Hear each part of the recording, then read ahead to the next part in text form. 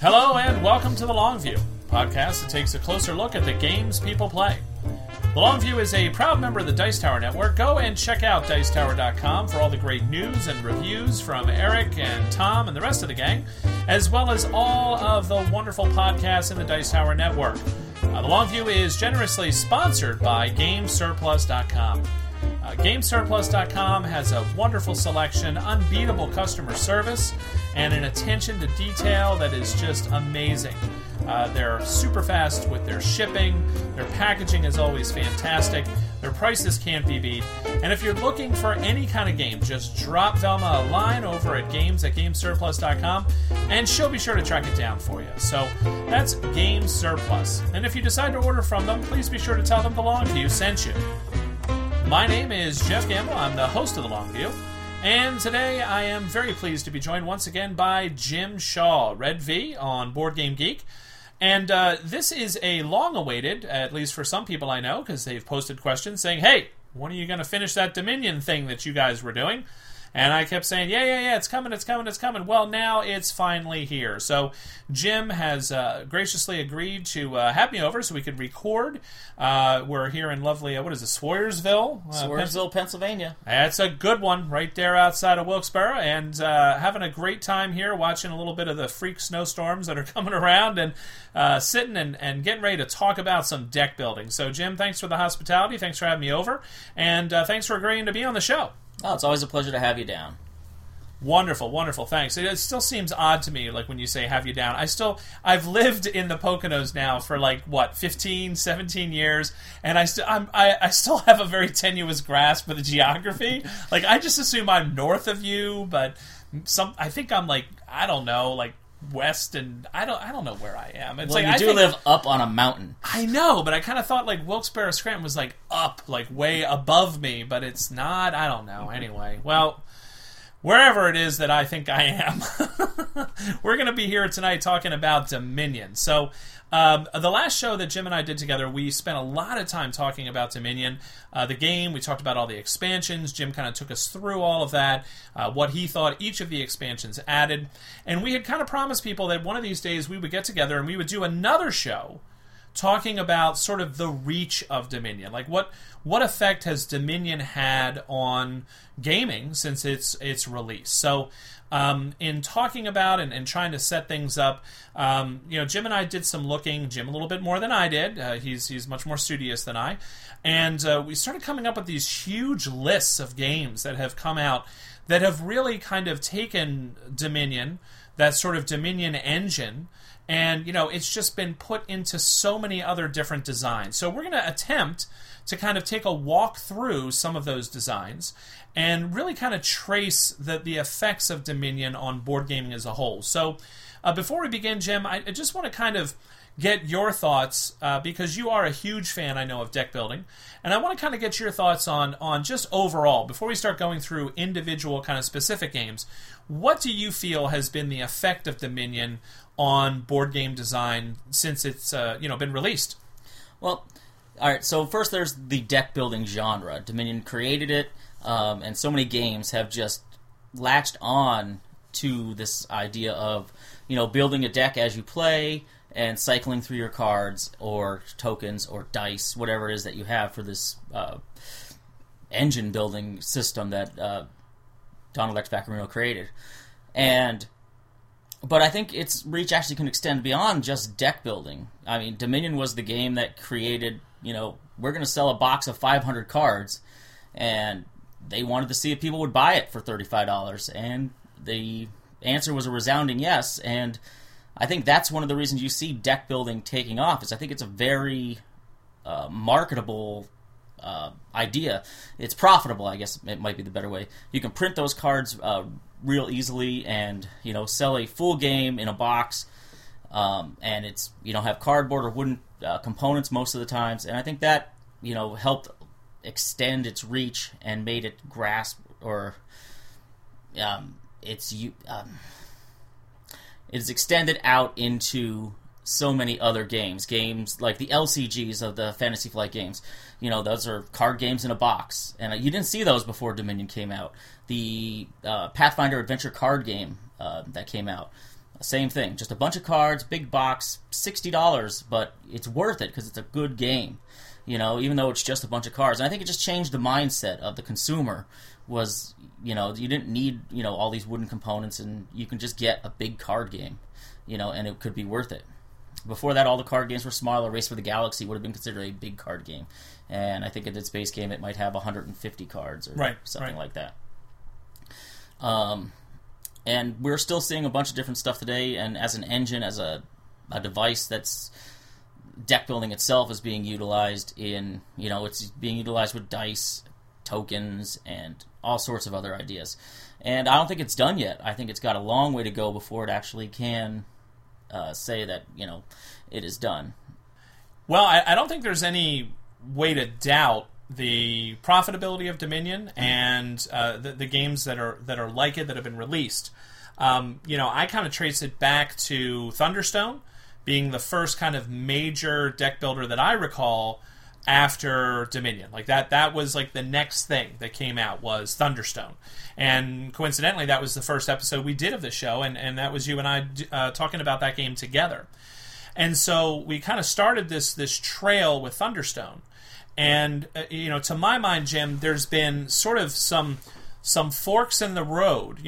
All the roads are kind of going in the same direction, but there's been some kind of noticeable kind of forks. So you have sort of the superhighway kind of going down the middle, and that's all of the games that are just like Dominion. Now, people will, sometimes unflatteringly call them Dominion clones. These are games that basically are exactly the same thing. You have cards. You're going to draw 5 cards at the start of your turn. You're going to buy cards from a display, and then you are going to, put them in your discard pile, and you're going to continue with this pattern and reshuffle when you run out of your draw deck, etc., etc.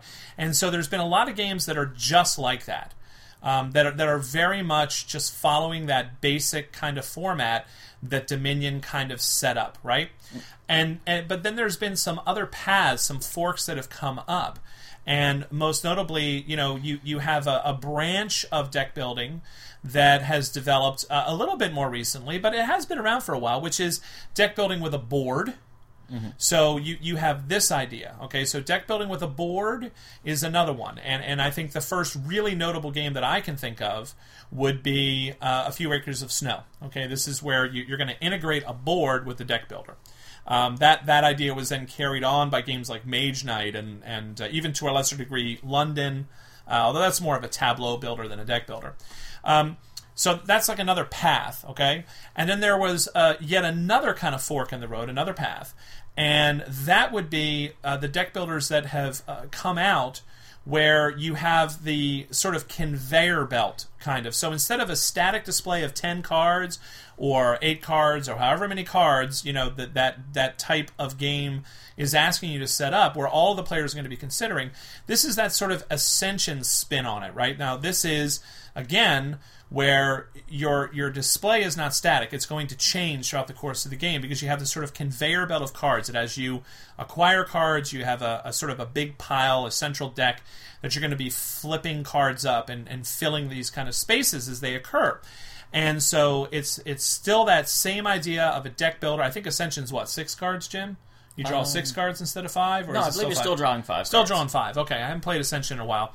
But yeah, I mean, so, that's like another fork. That's that kind of central flop. So you have that with Ascension. You have that with DC Deck Builder, in games like that.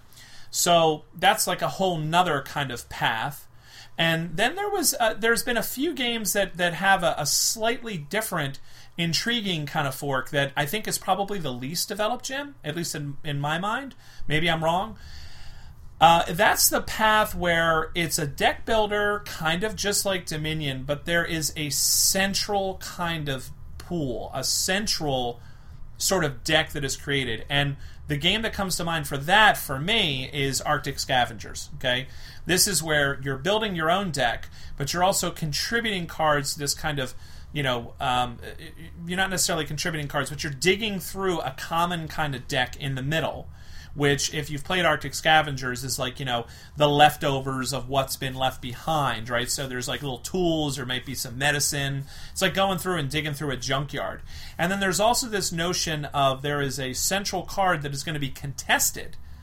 every round by all the players, and all of the players are going to be kind of, if you want to think of it, bidding for that central card, and there's going to be some direct conflict. So that's like that's like a slight tweak. Maybe it's not a whole nother branch of the road, but it's there, and there's been some games that have started to utilize that a little bit more. So I agree with you. There's a long-winded way of saying I agree with you. Dominion's reach is not over. That engine started back, with Dominion, and of course, I don't want people out there to mistake Jim or I. We understand that Magic the Gathering was there before. We understand the original Netrunner was there before. We understand that there were other kind of CCGs, but the notion of that I think that Donald X. Vaccarino had that was so interesting and so innovative was the idea that building the deck is the game. It's not something you do before the game. So that's kind of like the unique spin that Dominion had. And you and I are both, we started with Dominion, then we went to Thunderstone. We've played tons of these games. And most recently, we both are huge fans of a game called Paperback by Tim Fowers, which I just reviewed in my last episode. I don't know when that will sequentially be when this is released, but I just reviewed that in January. Absolutely love that game, and he actually, the designer himself, tips his hat to Donald Vaccarino, which I really liked. I mentioned that in my review, because basically we're talking about a Dominion game again. Mm-hmm. You have a display of cards that everybody can buy. It's just that they're letters. Yep. And you are building your deck just the same as you got victory point cards, just like you do in Dominion. The twist for his is the victory point cards are useful to you during the game. They're not just dead. Well, it's a word game, and I mean, if you would have asked me, hey, what the next deck builder could be, word game would have been way down on the list of things I would have even thought possible. Yeah. Absolutely. And like I said, that's just talking more the reach. It's going everywhere. And I think we're going to see it in video games, and just that idea of recycling and tuning your engine. But if you want to go back, let's talk some more about Thunderstone and what it actually brought to the table. Sure. Because I think it's not exactly a Dominion clone. They added a lot of stuff. Yes. And after Dominion came out, it was mostly just a search for theme. People wanted a different theme. They wanted to try, okay, so that's my Euro castle building game, in Dominion, but let's try the Dungeons and Dragons card game theme. Right. And Thunderstone does a pretty good job. But one of its major changes was it added different currencies, for lack of a better term. It's got light that you have to deal with as almost like a currency. You're trying to get a light total with your gold total and your attack total. And you're trying to balance your deck with these three numbers, essentially, so that you can either use the attack total to go fight monsters and gain victory points, and you'll need the light to give you bonuses or stop negatives to your attack, if I'm remembering correctly. Yes. But you'll still need money if you want to go to the town and buy new cards and get new cards in your deck. And so that was an interesting take on it, and Thunderstone has some really nice artwork. But I felt most of it is very Dominion-like. You're setting out your 12 cards in the beginning, your 3 victory point cards that you're going to go after, things like that. But so that was an exploration of different types of currency. And also different locations, Jim. Thunderstone had that very unique sort of, okay, you either go to the village or you go to the dungeon, or you go to the wilderness in the more current Thunderstone Advanced kind of setup. So it's that you have kind of 2 different areas that you're thinking about. Whereas Dominion, it's really only one area. That's true. Dominion did have some location stuff with in Dominion Seaside. You had the island. I think that was called the island card, where you could actually kind of stash some cards and you go back and pick them up later. Things like that. But for the most part, Dominion really didn't mess with alternate kind of locations. It was always that core of, I'm going to play cards so that I can buy a card. Whether it's a treasure card or a kingdom card is irrelevant. I'm going to play cards to buy a card. Whereas in Thunderstone, you had I'm going to play cards to either buy a card or to fight a monster, or I'm going to rest, which was another interesting thing I think that Thunderstone offered was that idea of you could pass your turn, and then get rid of cards. Get rid of a card from your hand. Now in Thunderstone, those were disease cards and things like that, but it didn't have to be a disease card. You could pass your turn, you get rid of a card. You get rid of a militia. You could get rid of a weak or underpowered card. And in Dominion, you don't really have that opportunity. You have that opportunity by playing cards on your turn. Usually in like some sort of a chain, you can get rid of some cards. But that notion of just kind of passing your turn and getting rid of whatever cards you want, I don't think that's in Dominion, is it? Not at all. No. Yeah. I mean, you have to have a card like that's going to. Right. Yep. But in some ways, I think that maybe extends out Thunderstone as having that. All right, I have to take a turn. Well, it's not a fun turn. No. So I'm going to pass my turn. It's like losing a turn in another game. It's no fun. So that's a moment. So that's your turn is done, and all you did was get rid of a card. It may have been the right move, but it's not fun. Not very exciting. Yeah. So that's maybe a downside to it, but it was an interesting idea. And early on, after when Thunderstone was coming out, it was just let's try a bunch of different ideas. And I think it worked to a point. Then I think it wasn't too long after that Ascension came out. Yes. And like you said, Ascension created the conveyor belt of instead of having to lay out a certain set of cards or 10 stacks or anything like that, it just shuffled all the cards together and flipped out the top 6. And then that would be your market that you would buy from. It had a few certain cards here and there that you could always buy. And again, it had 2 currencies. It had an attack value and a money by I don't remember what. Ruins. Oh, ruins. So you have ruins and you have attack, right? Ruins is kind of like money, like a mystical energy or power or something like that. Yeah. And also when you got your victory cards from defeating monsters or whatever it was, you didn't put those in your deck, and that was another interesting idea. They went outside into your victory point pile. And then they just added to your points at the end of the game. And you could also score. I've never played the physical copy of this game. I've only played on the iOS, and it's a fantastic iOS game. But the victory points, isn't there like tokens that you can use to gain points at certain times? Not that I can recall. I'm trying to think of what you're get stars or something. You definitely get crystals. They have crystals. So you have little acrylic white and red crystals, right? And so when you defeat a monster, you just take the victory point value of that monster in crystals, and the monster is actually discarded. And it wasn't until later that Ascension introduced things like trophy cards, where you would actually keep the card in your deck, or some of them would stay in your display in front of you, and you could kind of cash them in later for some kind of benefit or effect. But in the base game of Ascension, as far as I recall, you just have the conveyor belt, and when you defeat a monster, you discard it. It goes, I guess, into the void or whatever they call it, right? And you take your victory points for it in the form of those, lovely acrylic crystals, right? Now, when I think about Ascension, I think about a couple of things. Number one, Ascension was a lot of fun to play because it was so easy to set up. You did have that one fat stack of cards, and you had your starting hands. You put out the common cards, your militia, your mystics, the not the fanatic, the cultist. Yes. You're going to smack the cultist around, and you're ready to go. You flip up the top 6 cards and you play. It had some of its own issues, though. Sometimes you would have a center display that was full of monsters. And there are some cards that will allow you to banish cards or get rid of cards in that center row, and then they'll refresh, possibly with something different.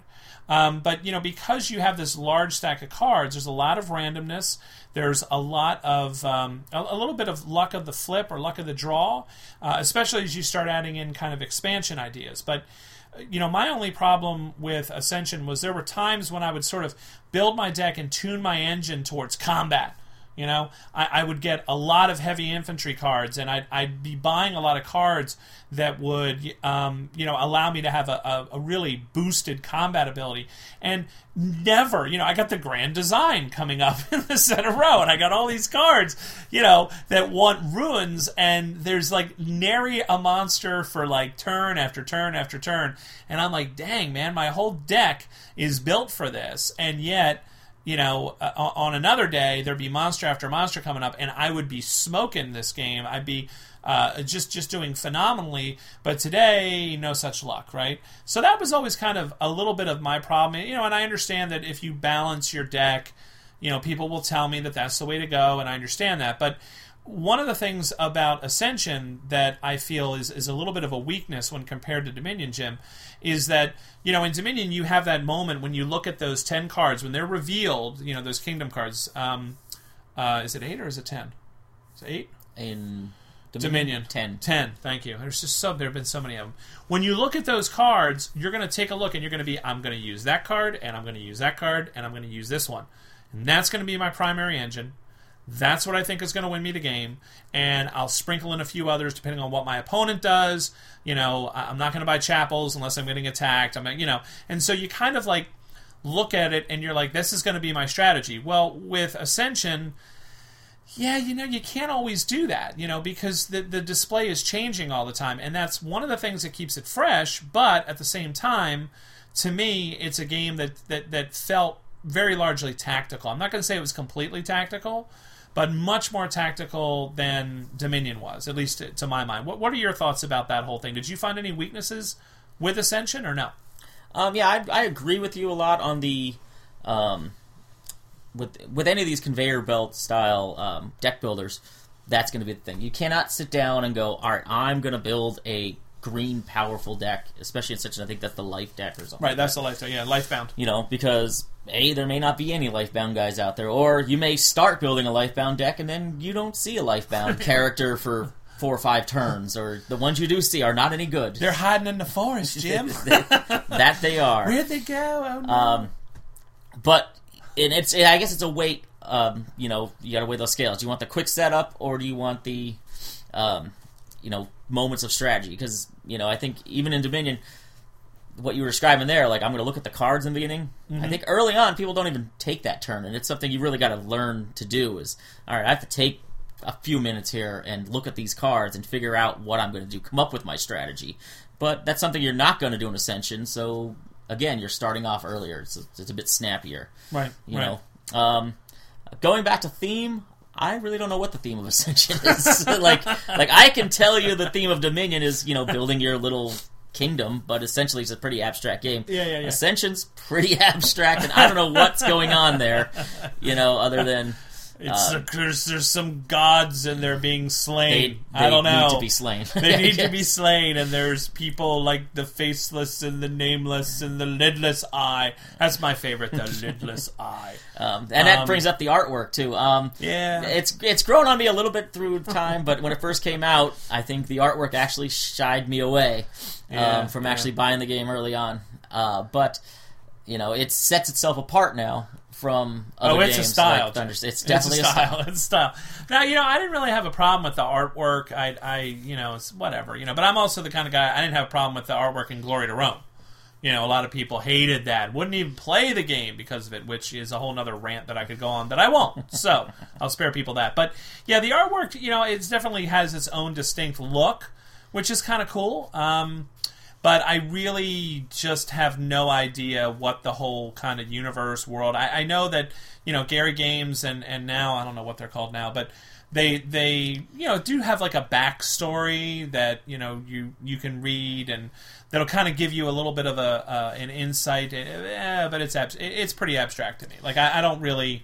That's probably true of most of the deck builders. I don't think any of them really come through as a thematic experience. Well, there's a couple that I could think of that I could argue with that about, but for the most part, when we get to them, I will bring them up. But for the most part, I would agree with you. So I don't know that it necessarily falls apart for me with the theme. My only issues with Ascension were just that, what I said, that notion of sometimes the conveyor belt is very unkind. And so I still have the game because my son likes it. I'll still play it if somebody suggests it. I don't have a problem with the game. But it's not one that I think I'd rather play Dominion at the end of the day, right? So the original for me there is still the preferred, all right? So what's next on your list for us to talk about, Jim? Have you ever played the Resident Evil deck building game? No. I think it's from the same company that does the Star Trek deck building game. Yeah, it's Bandai or something? Yeah. Or, yeah. That would be the closest to a Dominion clone. Like, I don't think there's very many differences at all. It's based on the video game. There's not much worth talking about it. I played it for a little bit. Card quality's not that great. Dang, that's kind of harsh. I like Yes. that. All right. It's, now I like all these deck builders, like, because it's, just a mechanic that I enjoy. Like, some people might like worker placement, but this wasn't really bringing anything new to the table. Oh, it did bring individual player powers. Okay. But it didn't get them right because it had imbalanced player powers. Oh, okay. So, Right. you might have extra attack value on your turn, but, according to whatever the display is that's out there, that may be important and it may not. Right, So, right. But just wanted to bring that up for a second. Well, that's interesting. I never played that one. Now, the only one that I did play, this is the one I thought you were talking about, Jim, was Nightfall. Oh. Now, Nightfall, that was one of those weird ones. Like, I have discovered, it's probably because I'm old, that I really enjoy a lot of the iOS implementations of games after I've learned how to play them already. Because I got Nightfall, I think it's called Nightfall. Yep. I got Nightfall on iOS. It was beautiful looking implementation, really slickly done, and I could not figure that game out to save my life. I had no idea what I was doing. No idea. I kept going through the tutorial. I kept reading everything, and it really made no sense to me. And so I was hesitant to actually buy the real kind of version because I was like, well, if I can't figure this out on iOS, I'm worried I'm not going to be able to figure it out there either. And so I let it go.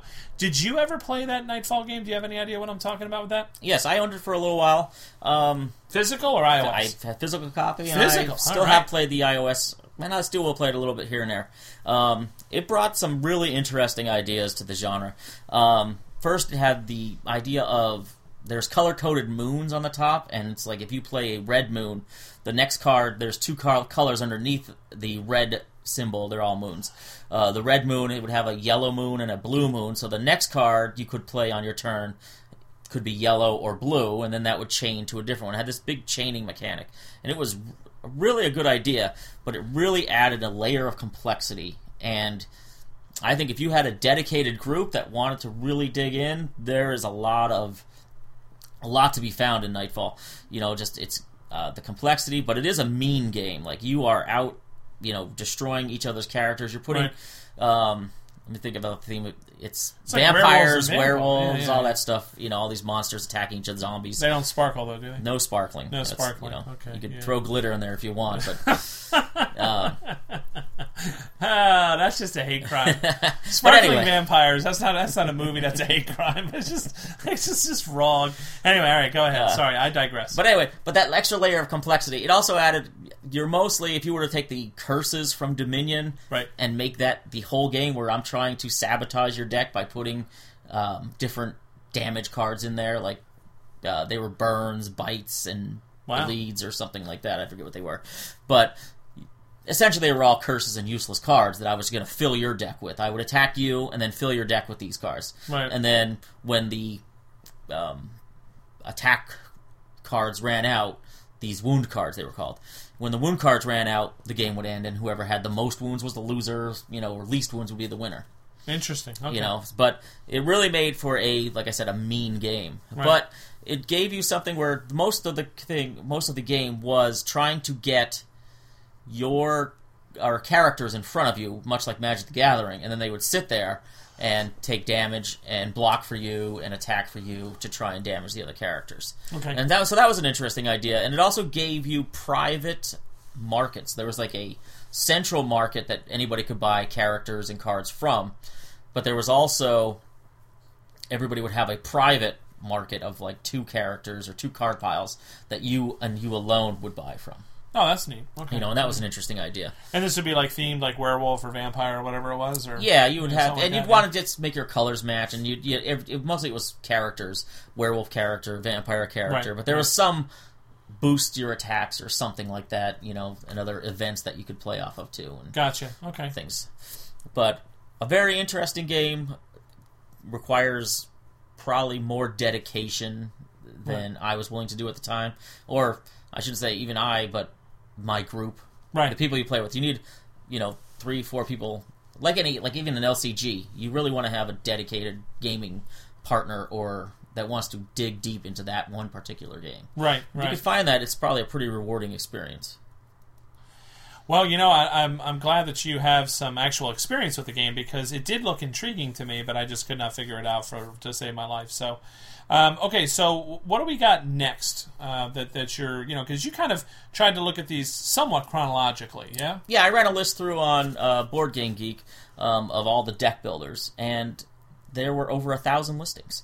Wow. So, okay. But that's including expansions, promos, and all that stuff. Right. But still, right. quite so a bit. Hard to gauge. All right. Yeah, but the next one I want to talk about is Puzzle Strike. Have you played this Puzzle Strike? No, but I, and the only reason I stayed away from Puzzle Strike was I just heard there were so many issues. There were issues with the components, I think, and there was issues about this edition is not going to be compatible with the earlier edition, and then you had to kind of re-buy in. It's kind of like how I'm feeling right now about Pandemic. I have original Pandemic, the original expansion for it, but now if I want to get the newest expansions, I'm going to have to reacquire more than likely. I think you can still order the cards maybe from Z-Man as like a patch, but yeah, so I kind of I stayed away from Puzzle Strike, but I know you played it, so what can you tell us about it? Yeah, I ended up buying this, picking this up at a con the one year, and it's in a pretty pink box, and it's got little cartoony characters on it. I thought it'd be a fun game to play with my daughter. I was wrong. This game is mean. It is all about... Did it make the little girl cry? Yes, it did. There was tears. It was a sad day. All right. So, but essentially, one of the main things was this is called a chip building game, and I actually saw where this idea of was spawned in the early days of Dominion. Somebody decided that they didn't like shuffling cards, and they made stickers and put them on poker chips, right? And made their own copy of Dominion, all 500 of chips, and made a big poker chip set out of all these chips and put them in a bag. So instead of shuffling, you would throw all your chips that are used into a bag, shake it up, and then draw 5 chips out and play your hand that way. Right. And Puzzle Strike did that. And it's all completely circular discs. But the main idea of the thing was it's based off of another video game idea.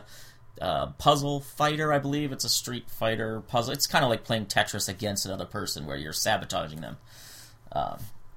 And in this game, you're trying to send gems to another person's pile, and if they get more than 10 gems in their pile, they're eliminated from the game. Who doesn't want gems? In this game, apparently, you don't. Why don't you want gems? They're covered in poison. If you want to give me gems, I'll take gems. I'm just letting you know. I don't know why getting gems would be bad, but okay. All right, so... I didn't play the game, though, so I'm just talking trash. But it had 10 little characters. It also introduced this idea of, again, player powers. I believe what you were talking about, like where they came out of 2nd edition, some of the player powers weren't that good, so they've tinkered with them here and there. Right. I only played the 1st edition. I thought it was fun for what it was, but I did see oftentimes you would lay out your... display of chips to buy from. Like, I think it was just like Dominion 10 chips, or 10 stacks to buy from. But you would almost always buy, it would be like almost always buying money in Dominion. Right. Okay. Some of the stacks were not as useful, or useful at all. They were just never bought. And so there was a lot of, which I'm assuming that they tinkered with, and, I don't know if they're up to 3rd or 4th edition now. But for those that like it, more power to you. There you go. All right. So that's kind of an interesting sort of a side development, right? This idea of using chips instead of cards. Yeah, not I didn't think it worked that good. Yeah, it was not easier to hold. It was, and again, I think in one of the expansions they came out with chip trays or a chip screen, so you could lay them out, and things like that. And I personally didn't think that it was a good idea. That it did not make it easier or more fun to play with the chips. Well, although. That was the other thing. I bought it for my daughter because you wouldn't have to shuffle. You could just throw them in the bag. That's true. Yeah, my son, my kids when they were younger, I always had to shuffle for them. So, or watch them just completely destroy and mangle my cards. Yeah. So yeah, no, I know. Well, it doesn't sound like I missed much with Puzzle Strike. So let's move on. Moving right along. Nothing to see here. Eminent Domain, a game you guys have Aha! Yes, Eminent Domain. Okay. So, Eminent Domain, really, really interesting take on deck building. And the thing that I think Eminent Domain really kind of latched onto and tinkered with in a really interesting way was this notion of the more you do something, the better you get at it. I mean, that's kind of the heart of Eminent Domain. You know, if I am constantly picking warfare as my role, if I am constantly doing that, I'm going to have a lot of warfare cards in my deck, which means I'm going to be much better at that than I am at research or I am at exploration. So there's an interesting kind of idea there. It's like a snowball effect. And I really like that. I found that to be really interesting with Eminent Domain. I had some other issues with it, most of which were solved by the expansion, or at least addressed, to my liking in the expansion. But I think the core sort of new thing that Eminent Domain offered was that notion of the more you do something, the better you get. And I like the inertia that kind of created in your deck. It kind of started to take on a little bit of a life of its own. And it is possible to switch gears, but not easy. Mm-hmm. You know, your deck is, it's like an ocean liner. And, if you try to turn it too fast, it's just creaking and groaning at you. It just does not want to do it. And meanwhile, you might be playing with some people who are happily just humming along with the deck that they built. Colonizing left and right, left and right, left and right. And by the time you get your deck kind of tweaked or adjusted into a slightly different direction, quite likely you might have lost the game. So I really kind of like that sort of long-term effect of the choices that you make. And so I really enjoyed that game quite a bit. And it's one that's still in my collection. It was almost out the door many, many times.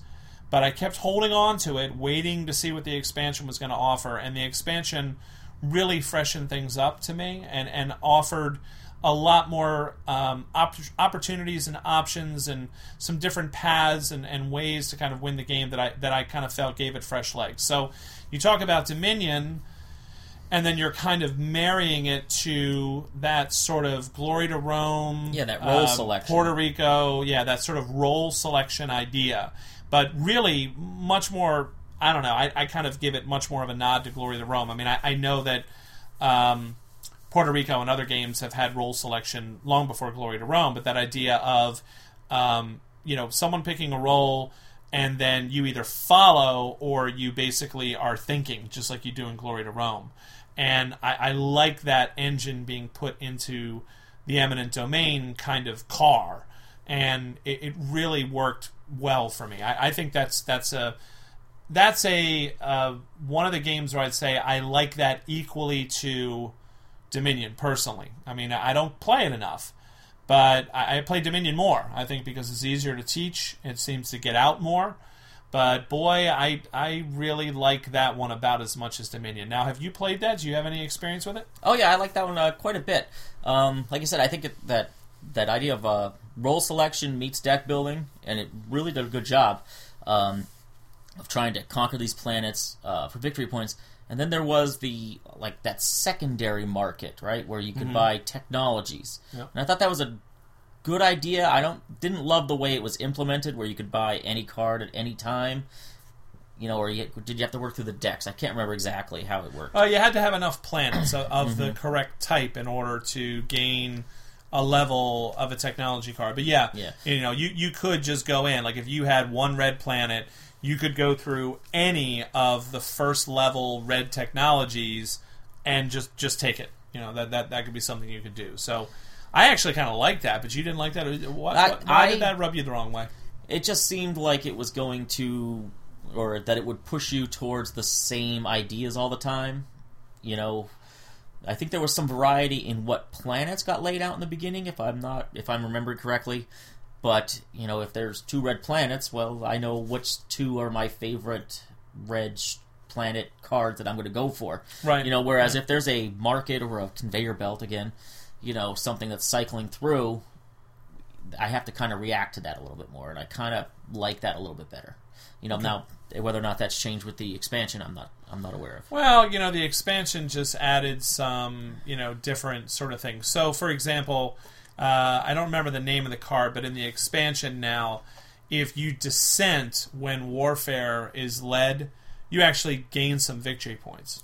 So, there's little tweaks, interesting things like that, where there's other ways for you to score points other than the obvious ways that were there in the base game. So I think that those new technologies really breathed a lot of fresh life into the game, because there's nothing wrong with the engine. It was just, as you said, it kind of got a little samey. I think I would agree with you. It kind of got a little samey, but the expansion really kind of opened that up. So okay. I would definitely say that that's another one that took that idea and kind of tweaked it a little bit, mashed it up a little bit with that Glory to Rome feel, and you ended up with a really interesting game.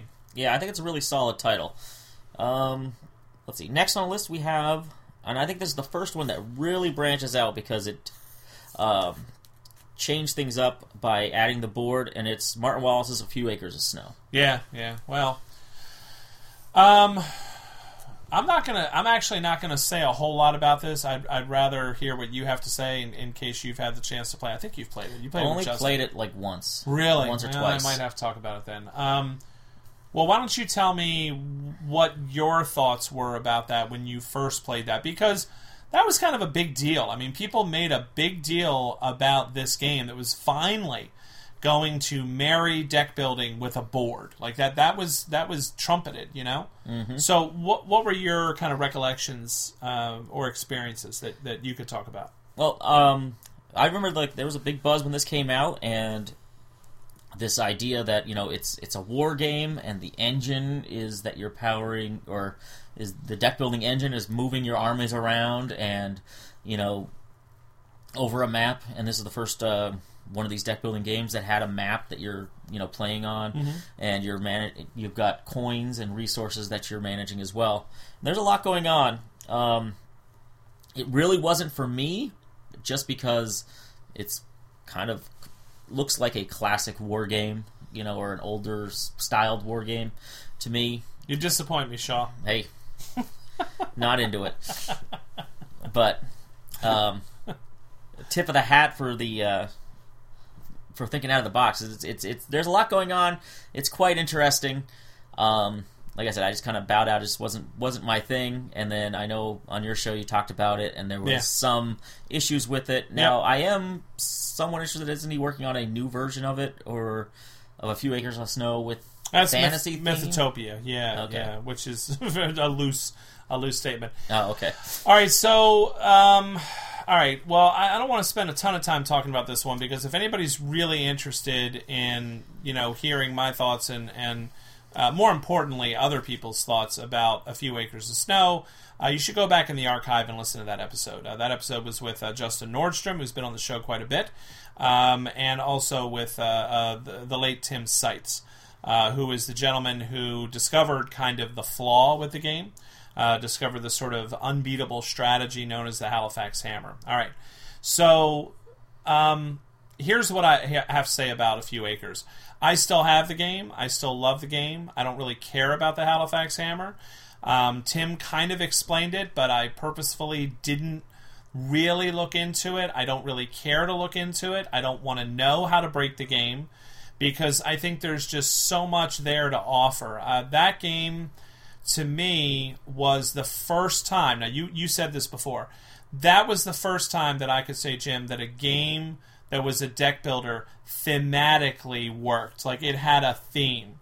And the theme was not only the cards and the types of cards and the types of resources that they represented, but that whole idea that Martin Wallace talked about of the deck building engine simulating the time that you had to wait between requesting resources, requesting troops, requesting whatever, and then the amount of time that it took to either get it from overseas or to kind of logistically put it together yourself, to gather all of the resources and the people and the settlers and the equipment and everything that you needed to make these forays into the wilderness to go out and try to found a new settlement or, expand your settlement into a city or whatever, right? So all of this coupled with the theme of the war, the conflict, and the way the sides were beautifully asymmetrically kind of presented.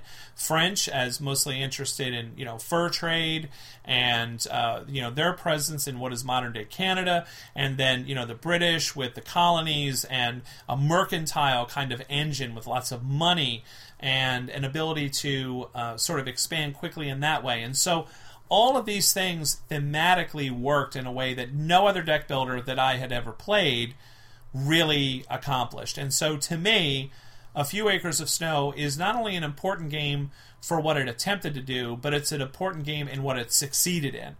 And I think that, there's a lot of people that wrote A Few Acres off very angrily, and that's their right. I'm fine with that after the Halifax Hammer kind of issue was discovered. But there's, I think, an equal number of people like myself who just kind of don't care too much about that and just still love the game. If you don't get hung up on that, you can have an amazing experience playing this game over and over and over. So to me, that's just the next huge leap in deck building, was taking a deck building kind of engine and marrying it to a larger game. So deck building is not the game, it's now a part of the game. And that was the other kind of buzz phrase that was out there. Mm-hmm.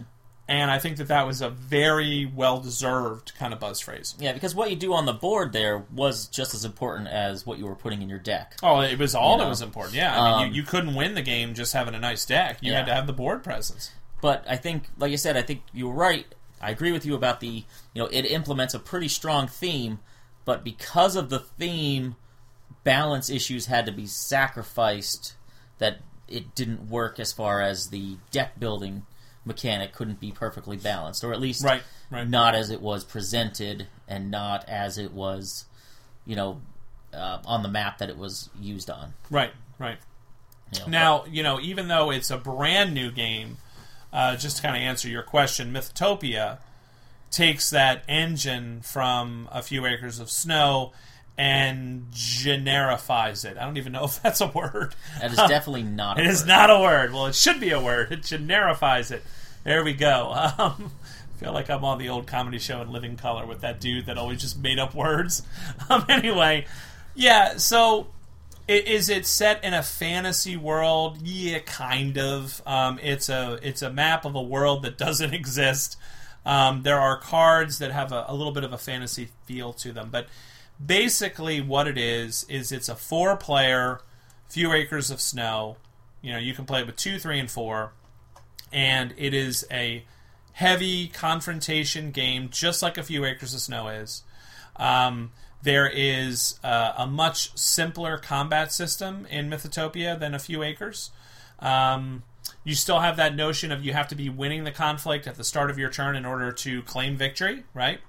But there's very few of those kind of cancel cards that you would get in A Few Acres of Snow. It's like, I'm going to raid you. Well, no, you're not. Here's my card that blocks raids. Well, I'm going to send natives after you. I have natives of my own, Mm-hmm. So you kind of go back and forth like that. Mythotopia is a little cleaner, but I think it also really, really, the reason I'm bringing it up, Jim, is because it really drove home to me, as much as I like Mythotopia, as much as I enjoy playing it, it just makes me want to play A Few Acres of Snow. And the reason is because while the engine is familiar and comfortable, and there's some tweaks that Martin Wallace added in Mythotopia to the card display, for example, the cards that can be bought and all that fun stuff, that are definitely innovative and nice, and I think they're good improvements. The theme is so strong, in A Few Acres of Snow. It's like, the theme is strong in this one, Mythotopia, not as much. So that lack of theme is something that I kind of feel that I miss, and so I end up kind of yearning to go back and play A Few Acres again, rather than Mythotopia. So I started playing Mythotopia a lot, Jim, with my son, And he's gotten pretty good at it. He enjoys it. He understands the game. And we're doing pretty well playing it back and forth. And all that I can keep thinking to myself is, I wonder if he could play A Few Acres of Snow. How can I ruin this experience? I wonder if I can teach it. No, come on. Maybe I can teach him A Few Acres of Snow. Be quiet. Everything you're saying about Mythotopia has me saying, wow, that sounds really good. Oh, man. It generified it. I like the a little bit more abstract. Okay, you would love Mythotopia. And I like Mythotopia too. Don't get me wrong. But it is not a fantasy theme. It is not a fantasy world. You might fight dragons because there's a counter that says dragon, and you put it somewhere, and if you go there with an army and you stab it in the head, you've slain a dragon. You've slain a dragon, but there's not really any drama there. There's no, it doesn't go rampaging through the countryside and kill people if you don't go and get it. This isn't Smog we're talking about here. It just sits there and waits for you to come and kill it. Kind of like Thunderstone. Which was always something that bothered me about Thunderstone, too. It's roll the dice at the end there. And just kind of... We're just going to sit here and wait for you to come kill us. It's just, I don't know. Mythotopia is a lot of fun. It's a cool game. It adds some interesting elements, but don't get it because it's a fantasy theme, because the theme is going to let you down if that's what you're looking for. Okay. Moving right along. All right. Next up, I have Quarriors came out. Boo! We've talked a bit about Quarriors. Big innovation was the dice. We're going to use dice instead of cards. Ooh. Great idea. Not really. Poorly implemented. And we covered this one. I was on the show with you. We did a quick review of it, and we didn't like it. Tokyo, And we gave it a raspberry, I think. I remember distinctly at the end saying that this game isn't done, and I think I was proven right. You were proven right, because Marvel Dice Masters is Quarriors way better. Should have been. Yeah, exactly. I don't know, Jim. It seems like so many games get released that are being beta tested on us, and I kind of feel like there are certain game. I'm not going to go so far as to impugn a whole company, but there are certain designs and not even. Somebody just criticized me on one of my forums for saying I was too nice, so. Fine, I won't be nice. You've already been mean to Quarriors. I've already been mean to Quarriors. But what I mean is I kind of feel like Microsoft, right? Like Microsoft is renowned for releasing a total junk operating system, letting us figure out all the things that are wrong with it, much to our dismay, frustration, yelling, screaming, cursing at the computer screen for this piece of junk Windows ME. Anybody remember that piece of junk? Or Windows Vista. Okay, so ME comes out, they beta test it on us, right? Mm-hmm. And then they come out with XP. And everyone's like, "Oh, XP is so wonderful. It's the standard." And yeah, because they let us figure out what was wrong with it as the consumer. And then they said, okay, we're going to fix it now. We're going to release something good. And then they did that with Vista, And then they came out with Windows 7, and people were like, oh, thank God, Vista is terrible. Windows 7, awesome. Windows 8's not great. No, and now they're beta testing Windows 8 on us, right? And I kind of feel that's what happened with Quarriors. I mean, Quarriors was just not... And again, if people want to listen to you and I bash Quarriors, go back and listen to the Quarriors versus King of Tokyo episode. But I just kind of feel like there was so many things in Quarriors that made no sense to me. It made no sense to me thematically or mechanically. And now you got Marvel Dice Masters. And Marvel Dice Masters, while thematically it still bothers me that I have superheroes beating up on other superheroes, and I understand that in the Marvel Universe, that sometimes they fought each other, whatever. I wasn't a big comic book geek, so for me, thematically, that's a little bit of a problem, but I enjoy Marvel Dice Masters. I think it's a lot of fun. I think they have a good model. Every time I go into my game store, Jim, I buy a couple of booster packs. Every time I go into the Gamer's Edge there in Stroudsburg, I go and I pick up a few booster packs. They're $1 a piece. How can you go wrong, right? It's got like a CCG that's kind of approachable, and at the same time, they've tinkered with that combat system. Yes, they have. And they've made something that works really well. They have. And you and I were talking on the phone, Jim, and we said, wouldn't it be interesting if you tried to play Quarriors with the same combat system that's used in Dice Masters? Because that might actually make Quarriors an interesting game, and give it that fantasy theme that people like. even with the ridiculous Q stuff. Well, I mean, you might see more of that. I guess they're coming out with Dungeons and Dragons Dice Masters. I would predict that they're probably just going to import sometimes the same dice even, right? Yeah, you can make a wizard die, use that same cast, and then dragons, Quake Dragon. Swap out the artwork, and you've got a new thing.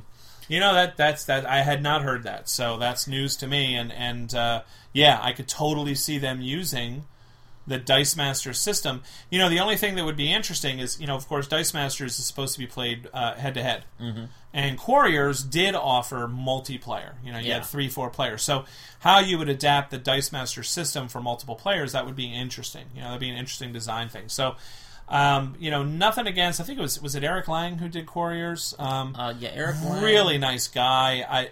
Mike Elliott and Eric Lang? Mike Elliott and Eric Lang, I think. I just really do not enjoy Quarriors. And so, in the context of a Dominion episode, the idea of drawing dice from a bag, buying dice instead of buying cards. That was definitely something a little bit different. But I don't know that necessarily a change in medium was really all that revolutionary. I think the only thing that Quarriors did that I would say was really fresh was the notion of the uncertainty of what you're going to roll. Mm-hmm. That would be like getting a Dominion card, like Village, and you flip it in the air, and if it lands one way, you get cards. If it lands another way, you get actions. If it lands another way, you get a buck. And if it lands another way, you get nothing. Yep. So, that is definitely different than Dominion. But I don't know that it's better. I think it added a lot of a random element that still annoys me even with Dice Masters. Is, I finally get my Hulk die, and I'm ready to tear it up.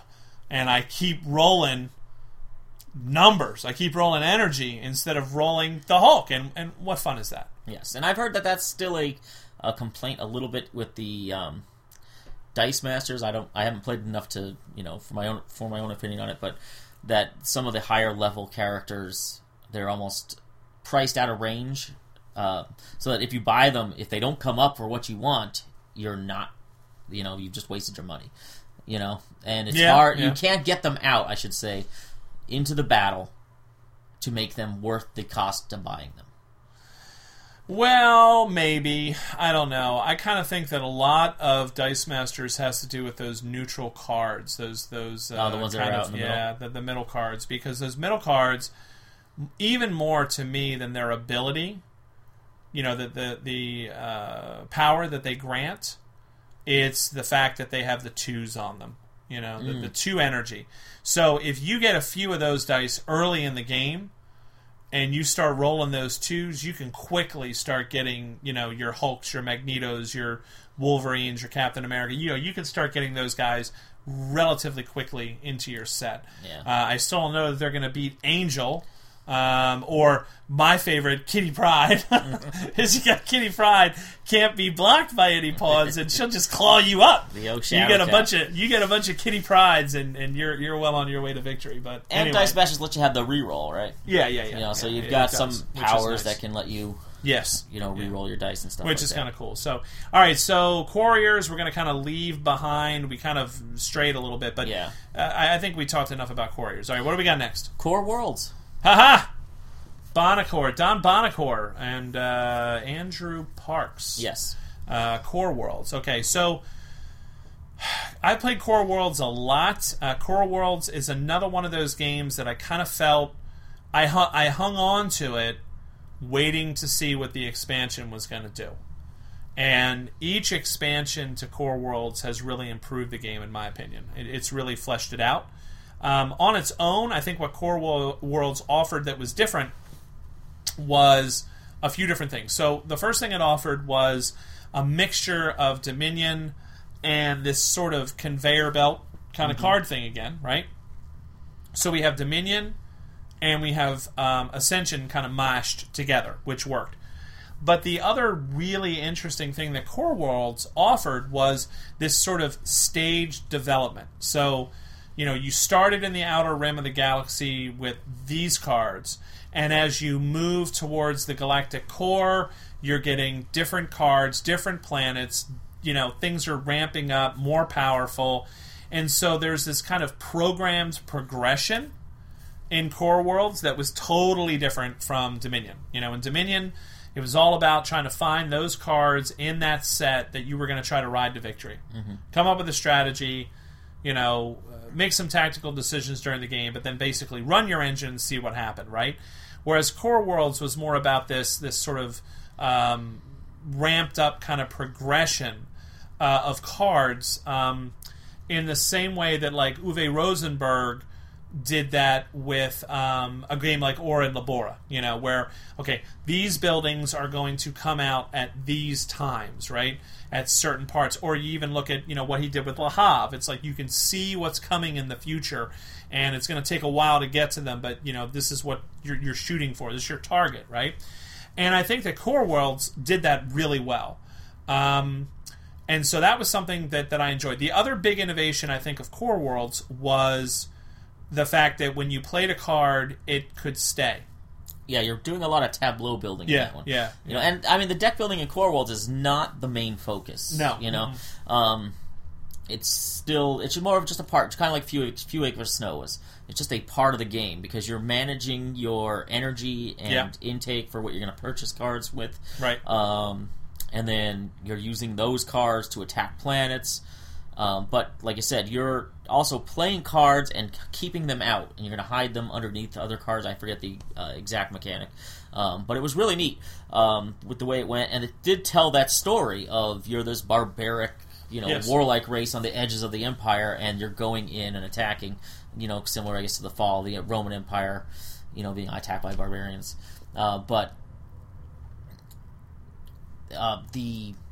Like I said, you've got these other parts going on, and it did a great job of telling that story on and up to the end. For me, my only flaw with Core Worlds is that I think it's maybe 2 turns too long or something like that. But for those people that want to dig into a pretty heavy game and want to invest the time, I think it's a great one. It's interesting because I think I would agree. I might even go so far as to say that Core Worlds is heavier than A Few Acres of Snow. I think I agree with that. Lighter than Mage Knight. But it's a heavy, heavy game. It is not easy breezy to set up. Mm-hmm. It is not easy breezy to play. There's a lot of thought you have to put into it. You have to watch what other people are doing, what they're gearing up for, what Core Worlds you think they're going to go for at the end of the game, and then either positioning yourself to grab it first or going for something different, doing what others are not. My only issue with Core Worlds, honestly, is exactly what you just said. It is a long game. If you play that game with a full complement of players, you're going to be sitting there for 2.5 hours. No worries whatsoever. You're going to be there a while, and rounds can be long. There's lots of things to think about and consider. So the game length can be a little bit daunting, but again, it gives it a little bit of that epic feel, which is kind of nice. My chief complaint about Core Worlds is really just, again, my chief complaint about any of these kind of space-themed games, which is I wish games set in space weren't always about blowing stuff up and taking stuff over. I wish that there was a little bit more, different ways to kind of win the game just through, exploration or, going through, the found alien spaceship in the far rim of the galaxy and discovering some amazing technology or I don't know. It like a lot of these games, it's all about military. It's all about beating up on others, in this case worlds, and taking them over. And then the mechanic you were talking about, which is garrisoning those worlds by ditching a card that you want to thin your deck with by putting it under the planet and saying, okay, this is the garrison for the planet. So other than that, I mean, it's one of my favorite deck builders. It's one that's still in my collection. Now, Galactic Orders really changed it up, really added a ton of great things to it. And Revolution really is another strong one. I also like the kind of individualized decks, Jim. I like the Oh, There's yes. a little bit of a different Got it. feel to each of the decks. Yeah, you had a general or something like that was Yep. specific to yours, Yep. and then you would have a certain amount of cards. That's true.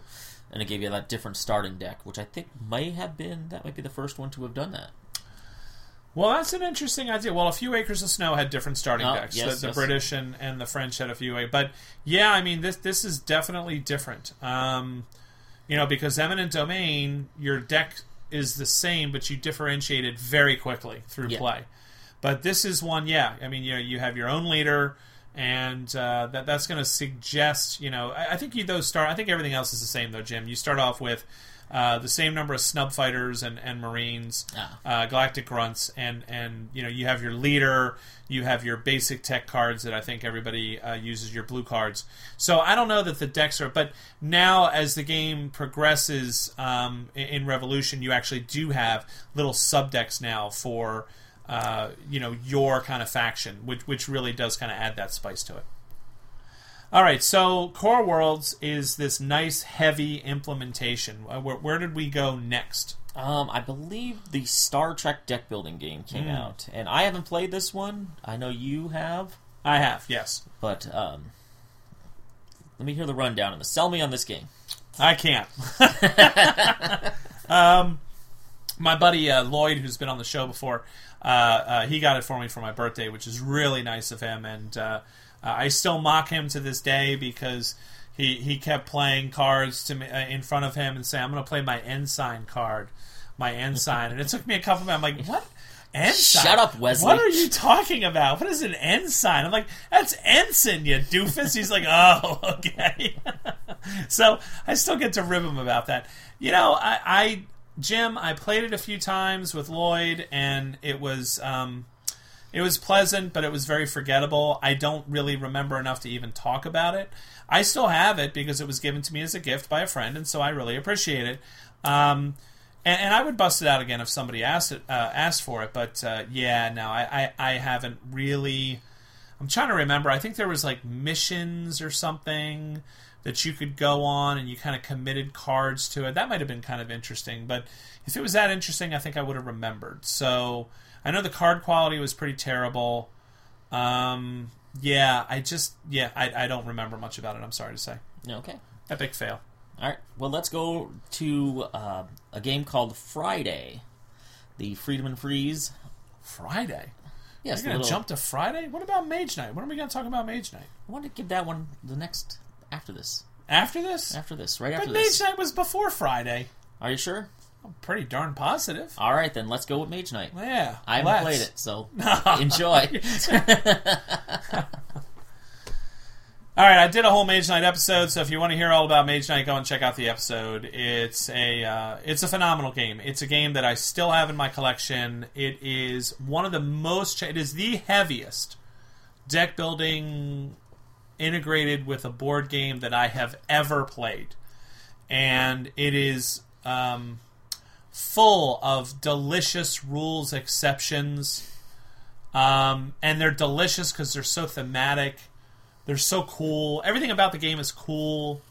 The card quality I hate. It's a WizKids, and I hate their weird vinyl-y kind of cards. Boo.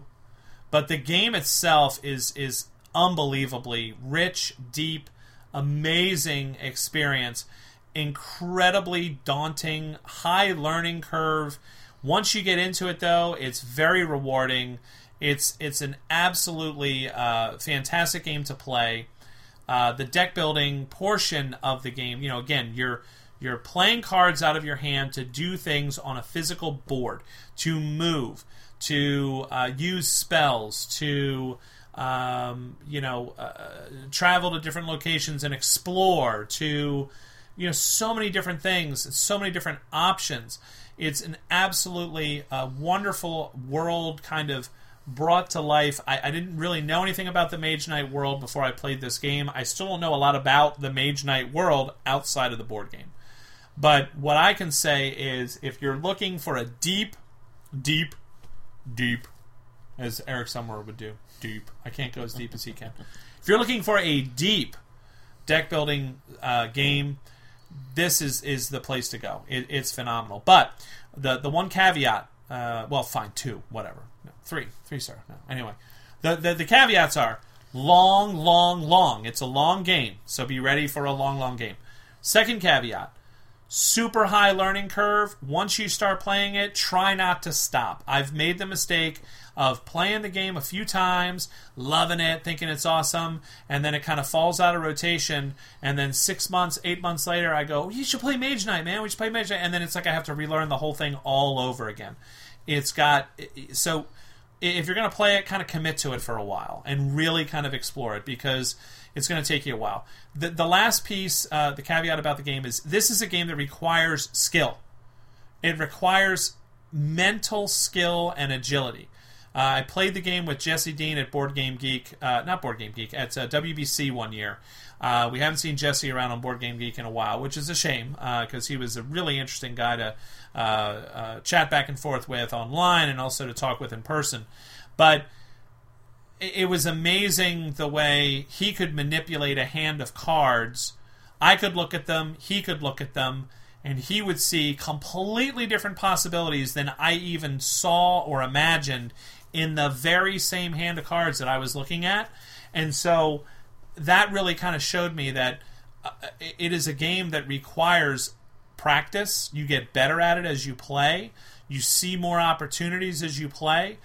So it's a wonderful game. So that's what I would say about Mage Knight. It's just a beautiful marrying of a deck building engine into a fantasy board game. So if you're looking for a fantasy board game, Jim, don't do Mythotopia. Do Mage Knight by Vlaada Chvátil. Okay? But I don't want my fantasy board game to last 4 hours. Then play Mythotopia and have a really active imagination. Make a rich fantasy world of your own in your own mind as you build that gilded city. Say, woo, it's not just victory points. It's a beautiful city in the mountains of Nestor or whatever it is. Yes. And that's where my people live. And I get the sense, like, if they'd have gotten Mage Knight down to like an hour to 2 hour game, I think I'd be all over it. But at 4 hours, I don't see me getting it to the table. Yeah, I don't know what to tell you. Yep. Disappointed in your Shaw. All right, what do you got? All right, now let's talk about that little card game, Friday. Freeze. I want you to talk about Friday because I have played Friday, but I have talked a lot about all these games that you should have played that you didn't. So now I'm going to make you are going to take the lead. Go. All right, so Friday is just this tiny little card game in a small box. I think it's $15 or something, maybe $20. But it's a solitaire game. And it's a deck builder, and it is a solitaire game. You are Robinson Crusoe stranded on the island, or maybe you're Friday helping keep that's right. You're Robinson Crusoe, and he is stupid, and you are trying to be Friday, keeping him alive. Right. And it's actually pretty simple. It just kind of plays itself. I don't recall a ton of the stuff going on as far as... all I know is like you'd see dangers, and then they would go into the dangers deck, and then when they came back around, you'd better be ready for them. Right. And pretty difficult to win, if I remember correctly, at least on some of the higher settings. Yes. Yeah. But I thought it was a pretty good game for, like I said, how small it was, and pretty approachable. I liked it quite a bit. That's all you got? As a solitaire game. I only played it a couple times. Oh, for God's sake. Are you serious? All right, yep. Fine. All right, so here's Friday. All right, now, everything you said about Friday is totally right. Okay, Jim? I agree with you. It is a fun game. It is very challenging for a solitaire game. The thing about Friday that I found really, really fascinating is you have this sort of life token bank. And if you run out of that, you've lost the game, right? But what I found fascinating about it is the threats that you face. There are different levels of threat. There are kind of easy threats, and then medium, and then hard, right? And the temptation is to always go at the easiest level of threat so that you can win, not lose a lot of your kind of health or life points, and get that card into your deck, okay? But the cost to that is you start to really experience deck bloat. If you go for those easy ones all the time, the effect that you get when you deal with a threat, and they're really interesting because they're these kind of long cards, right? And so one half of the long card is like a threat and or a task that you have to complete. I have to swim out to the old wreck of the ship and grab some stuff to salvage, right? And so if you deal with things at the lowest level of threat, the opposite side of the card, the other half of the card, okay, is going to be a card that you're going to use to do everything else you have to do in the game, but it's going to be very weak. It's going to be a very weak card. It's not going to really do much for you. And so what I found interesting about Friday, Jim, was trying to balance that life and the wounds, if you want to think of them that way, that you take with the threats that you're going for. Because if you go for the heavier threats, if you go for things that are a little bit more dangerous, the reward is much higher. And then you end up with cards in your deck that are much more useful to you and that are going to allow you to perhaps get more draws on your turn so that you can defeat a larger threat. That perhaps you couldn't, and or they're going to give you extra life. They're going to give you life points back. Okay, it's like food, and you're going to get healthier, right? And so you really have to balance that, and that is a very difficult thing to do in this game because even if you kind of survive, then you have to fight the pirates at the end, right? Mm-hmm. And the pirates were, again, varying difficulties, and you still were dealing with this original notion of you draw a hand of cards, and that's what you have to work with.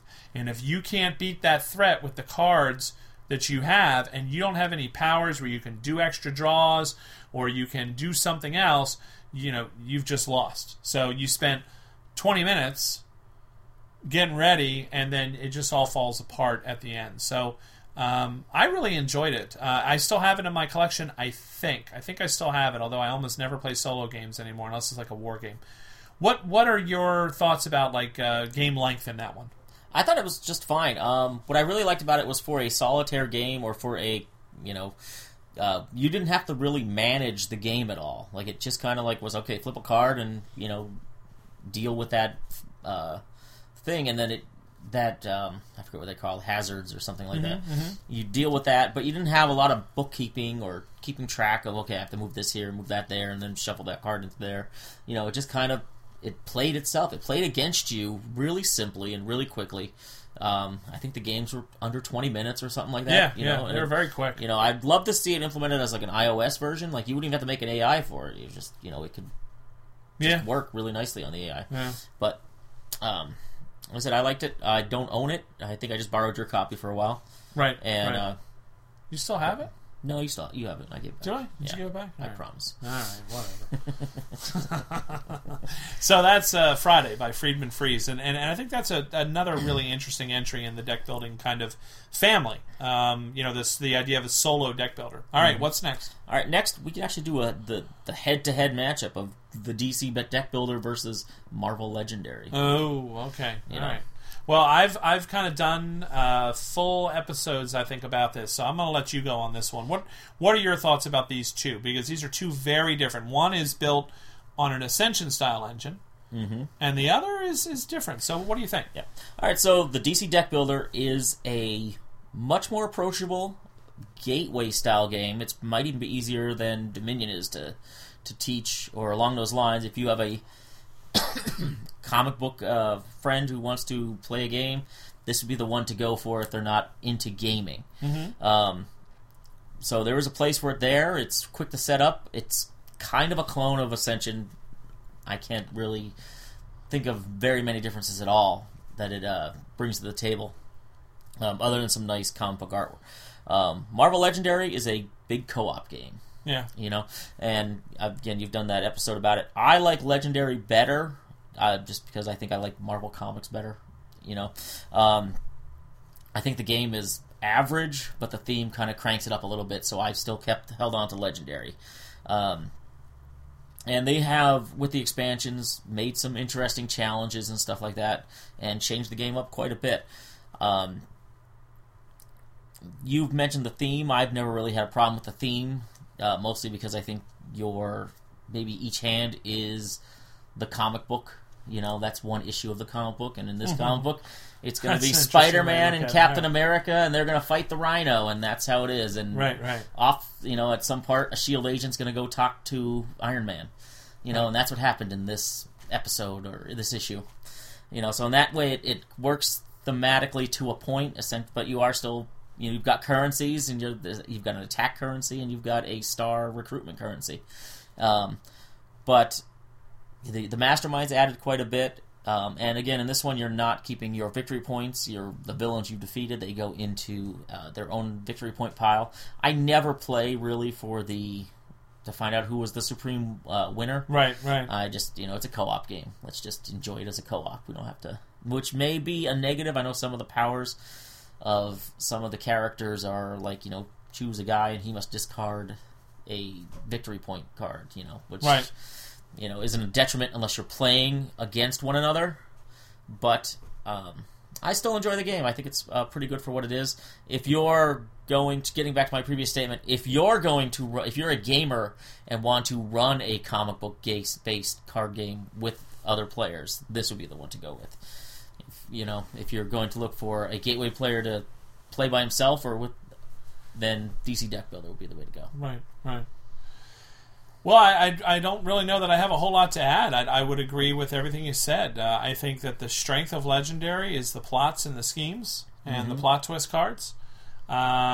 Somebody also, a listener to the show, pointed out to me that when you look at the cards, they're not necessarily two Spider-Men in your hand.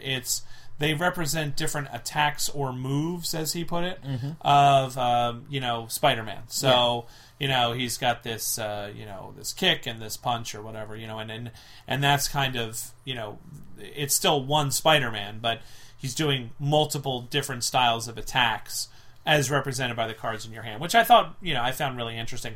I also like your kind of comic book analogy. I think that's kind of nifty. It's a nice way to look at it. I agree that Legendary is heavier. It's probably a little more interesting. I like the way that uses the sort of the timer of the game.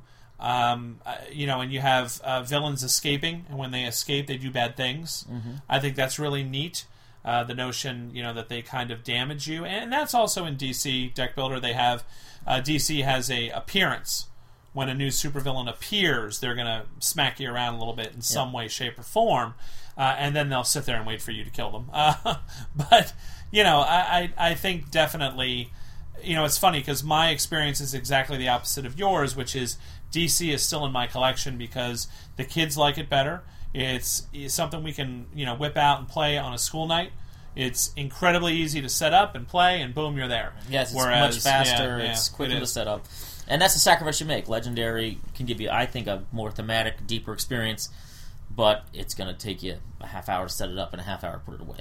So when you look at those two games, though, like, all right, so the roots of Dominion are easy to see in DC Deck Builder, right? Because you still have that basic deck building kind of engine, but with the Ascension style conveyor belt.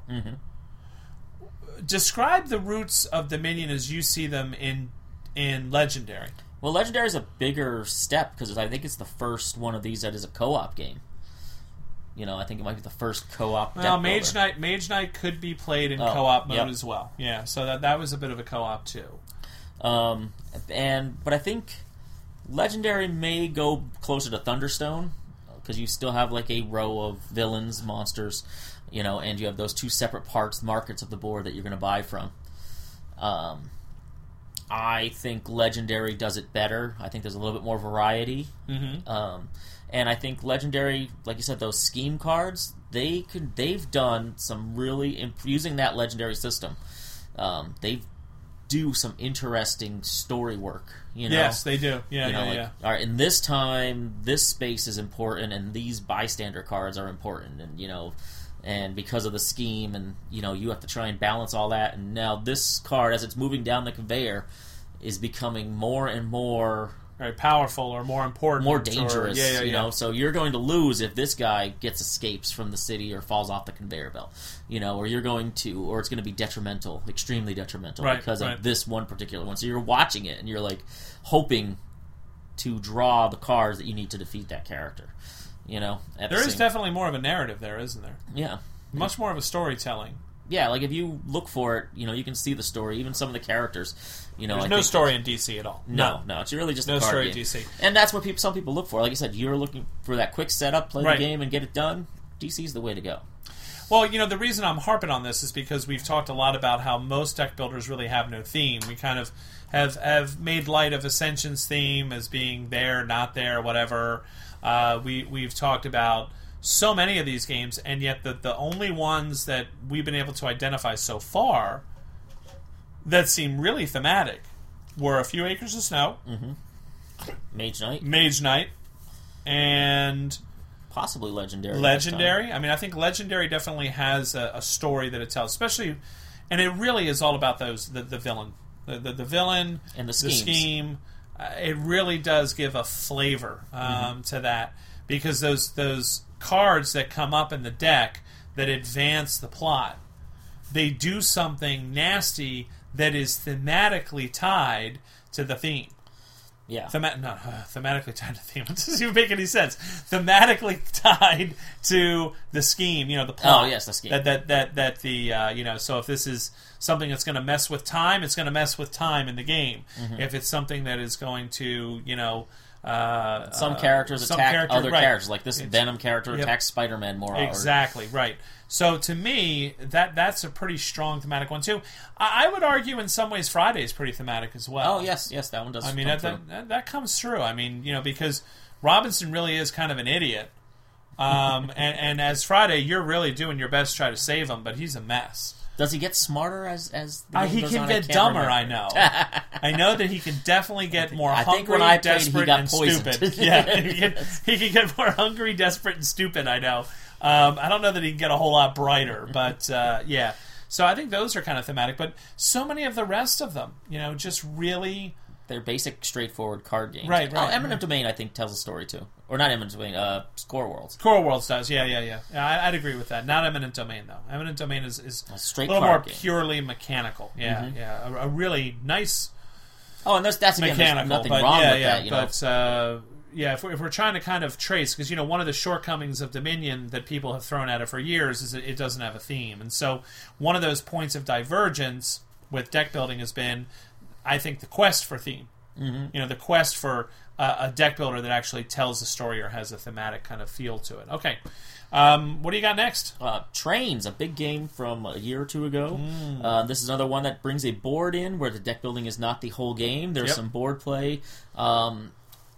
I played this one with you a couple times, and I thought it was really good. Some of it came off a little fiddly, just in, like, what was it, the refuse? Or the waste. The waste. The waste. It was like I was always building and drawing waste, and then discarding waste, and then drawing those same waste back, and, Right. But as far as the building your train network, I thought that was pretty neat. A lot of it's Dominion with a board, though. Like, you're not real, like, it's 10 stacks, I think, again, and there's some basic stack, Yeah, the victory point cards are exactly the same. Yeah. They're worth 1 point, they're worth 3 points, they're worth, So yeah, it is. It's exactly the same. But another one, I kind of wish that I was maybe delivering freight more so than just building a network. Yes. I thought that there could have been more theme or some missed opportunities that they could have done a little bit more. That's really interesting that you say that because I've gotten rid of trains. I like trains, and it was inexplicable to me, to my buddy Zach, to Lloyd, so many people. My wife, we played trains, and we're like, yeah, this is cool, this is all right. But it never got to the table. Mm-hmm. It was never chosen. It was kind of, the poor wallflower of all of my deck building games. It was the one that was selected the least often, and so I ended up getting rid of it. Even before, I was really debating, should I try Rising Sun with it first? Will a new map freshen it up? And I just kind of decided, no, it's not. It's not the map that's the problem. It's not the map that's the problem. I think what you said really is important. I think if there had been one more layer to it, one more, if it had that traditional train pick up and deliver. Trains are meant to move things, and maybe that's what was missing from it for me. Is maybe the theme in that way hurt it. I'm building this network, but why? Mm-hmm.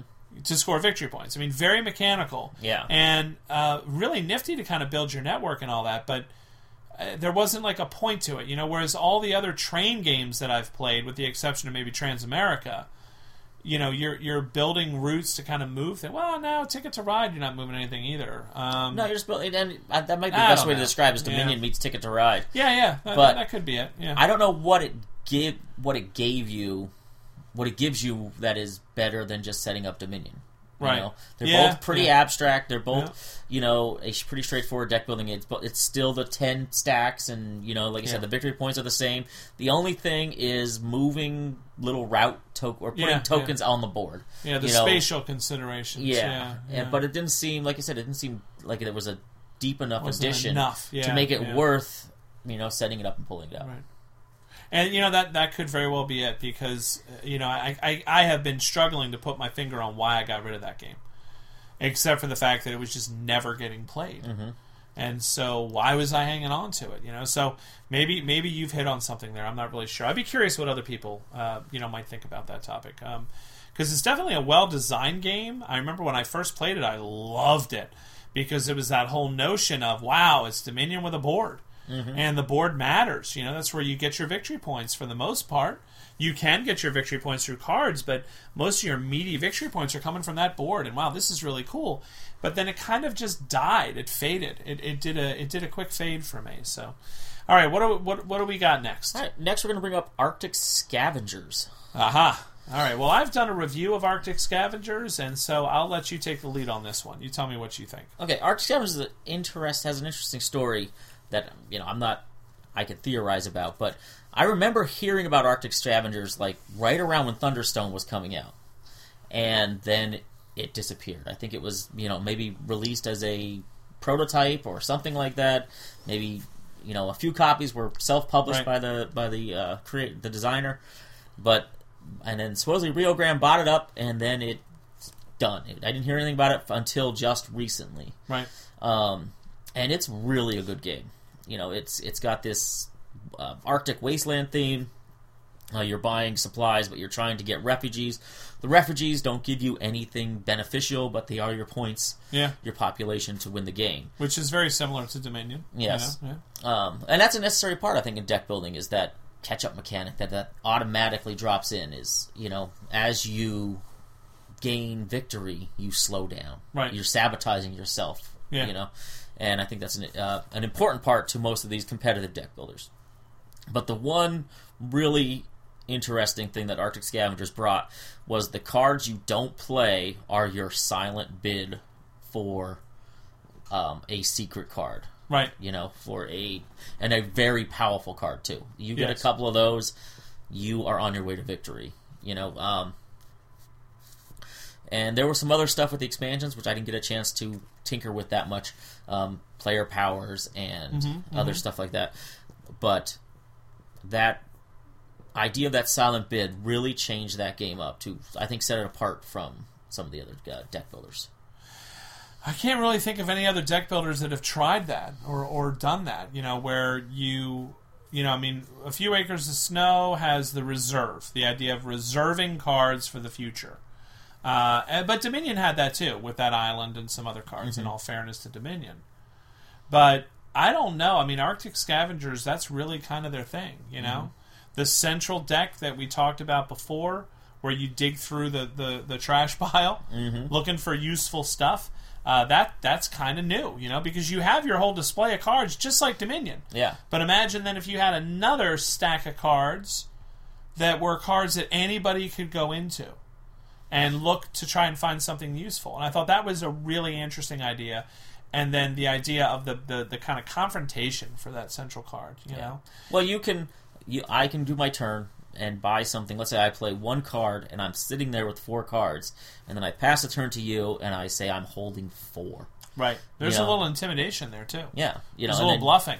Yeah. Then you're left saying, do I buy something, or do I want that card? Right, right. Or is he just holding garbage? And only one of us knows the card. Yes. Which is another interesting mechanic. Somebody knows what the card is.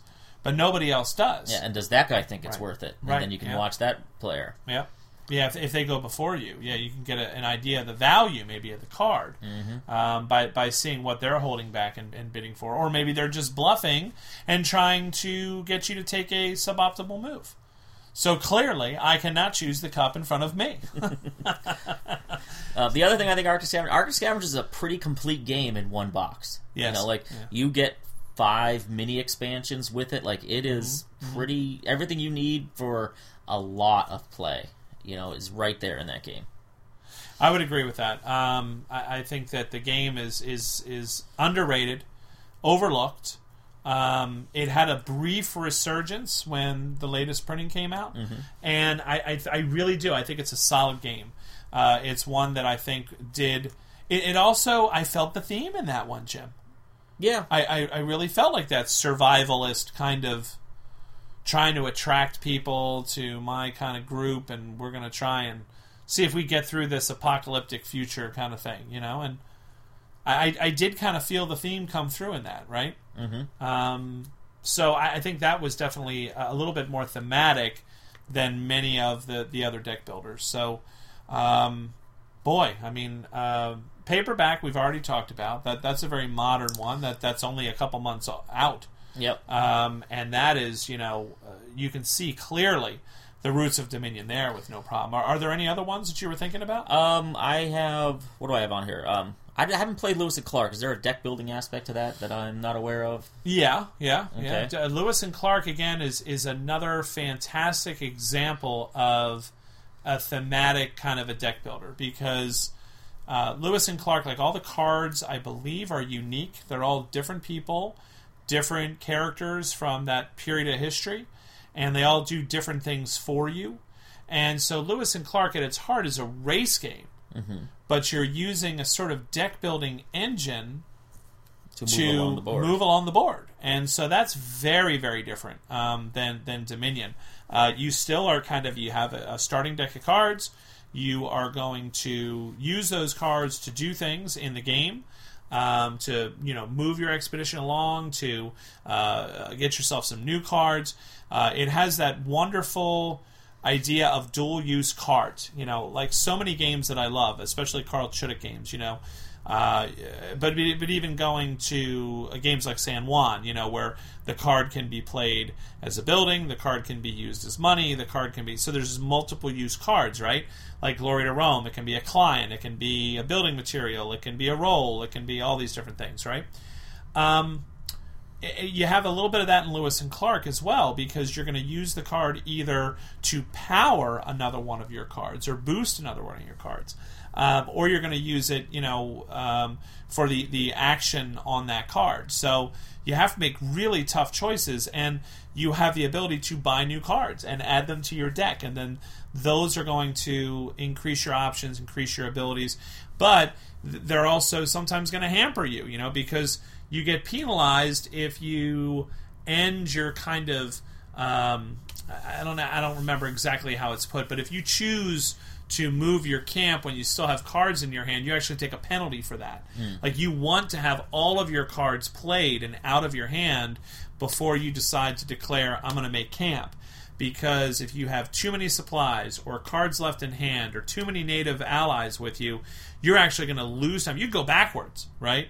So the management of your deck is really huge, and it reminds me of Dominion in the management of your deck there. You choke your deck with coppers, and you don't have a card that somehow is making coppers really worthwhile for you, you're going to lose, You buy too many victory point cards too early, you're going to be loaded down, and you're going to be sluggish. You're not going to be able to do stuff. Just like in Lewis and Clark, you get too many allies, too many supplies. You're so weighted down with material and with people that you're not going to move very far. So there's that really interesting kind of balancing act that you have to do with Dominion. Dominion's a lot about timing. And we talked about that in the episode we did. When do you switch gears? When do you go from buying cards and building that engine and then letting that engine run, right? And Lewis and Clark has some of that too, that tension of balancing between the resources you're gaining, the cards you're playing, you need to run lean. You need to run efficient. It's almost like trying to play Dominion where you're constantly thinning your deck. You know, it's that kind of feel to me. Now, I have heard or read a complaint about it that as you're traveling, your path is basically your score because you're just trying to get to the end, right? Yeah. Mm-hmm. If you fall too far behind, it's nearly impossible to catch back up.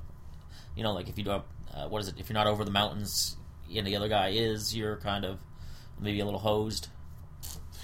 I'm going to say no, because I've seen people pull off enormous water moves in one turn. Okay. Like where they've gone from almost the beginning of the board to the foothills of the mountains in one shot.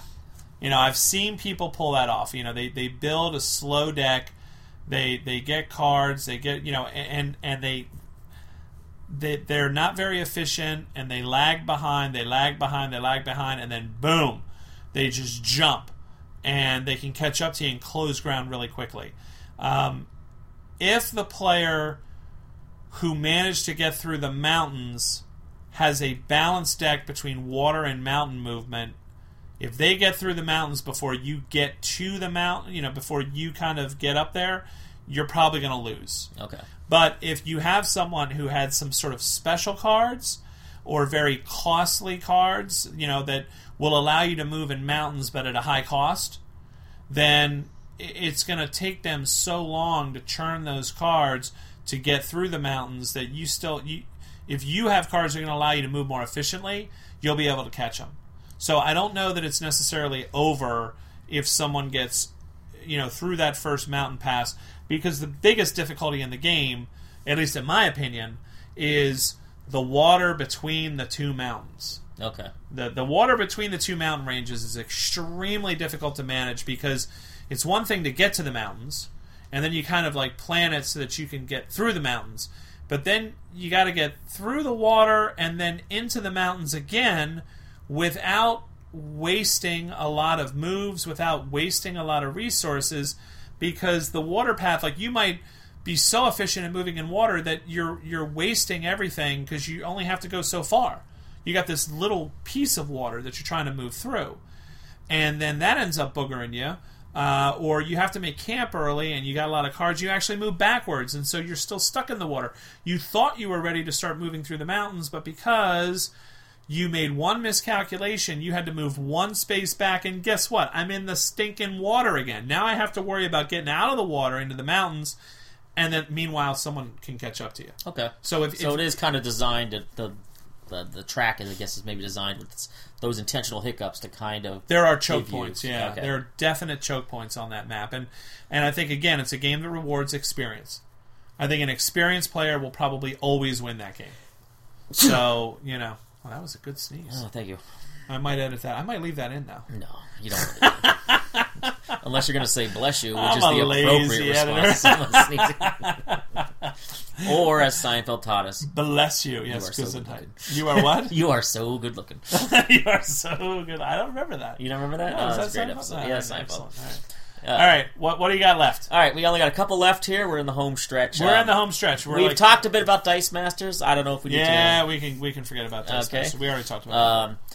Let's go with Legendary Aliens, the sequel to the Legendary game. I haven't played it, but I'm looking forward to trying it out. It seems like legendary in the Aliens universe, but I've heard good things. I've heard it's a really thematic experience, copies the movies, and does a good job. So I've heard great things about it, but I don't know anything about it. Yeah, me neither. But then, this is the game, my game of 2014. Really? Star Realms. Oh, Star Realms. Okay. All right. Tell me about Star Realms. Testify, Jim. Star Realms. Go for it. This game is fantastic. For $15, you get a excellent 2-player deck building game.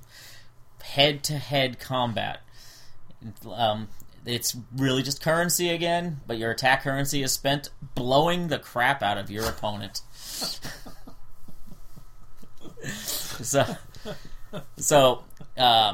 real simple. It's got that conveyor belt mechanism. You're going to lay out your 6 cards. You're buying spaceships. It's a space-themed game. Or stations. Or space stations. Stations are interesting. You can lay them out in front of you, and they're going to give you a benefit each turn. Yeah, they stay. They're like that. It's like that Core Worlds mechanism where you put a card in front of you and it stays there until you use it in some way, or until somebody else blows it up.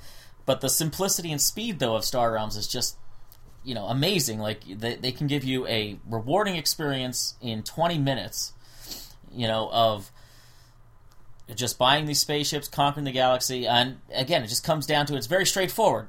Take away all your opponent's life. It's the closest to a Magic the Gathering style game, since that is also a deck builder. Yeah. You have 4 colors you're building combos with, and as you go through and you start memorizing those cards, you really can start to get a plan. Now, again, conveyor belt style, you can't look at the deck and say, all right, I'm going to go red this time. Right. And it's not thematic, really. It's really just a numbers game, a numbers crunching game. But, I found it to be just an incredibly fun and rewarding. I'm dying to get the expansion packs that are coming out soon. I got a pre-order. Yeah, so do I. That new... Yeah, they're doing like a 4 bundle pack. 4 or bundle, something. yeah. I got that coming. Yeah. And they've done a lot of. Even though you could say in some ways this stripped everything out, like strip it all down and deck building at its core. Right. But at the same time, they've added some really original ideas here to the deck building family. Tell me about them, Jim. All right, so first, let's go with multiplayer. They have a couple different multiplayer modes. One's attack anybody. The one I like is everybody against one. I think it's called Emperor. Yes, I love that. Yeah. It's really fun. Oh, and okay, so it's a 2-player game for $15. Buy a second deck, you mix them all together, you got a 4-player game. Yeah. Buy a third deck, mix them all together, you got a 6-player game. That's crazy talk. It's amazing. Now how much would you pay? How much would you pay? Well, don't answer. Yes, because there's more. All right, so in Emperor, one player plays the Emperor against all the other players. He gets more cards in his hand, right? And he has more health. More health, right? Yes, depending on the number of players, he will have more health.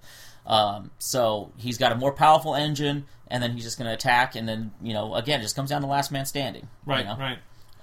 But everybody going after him. I mean, I remember you and I talking about this, and you said something that I thought was really interesting and prophetic, which is you said, that play mode works so well and is so intriguing. It's only going to be so long before someone else uses it in another design. Yeah. Multiplayer against one. Well, Dice Masters, right now it doesn't have a multiplayer version. Right. That would be the perfect way. Give them more dice and make them, you're the villains and we're the heroes, and we go at it, and you can buy from your villain stacks and we can buy from our hero stacks, and we'll just play it that way. Yeah.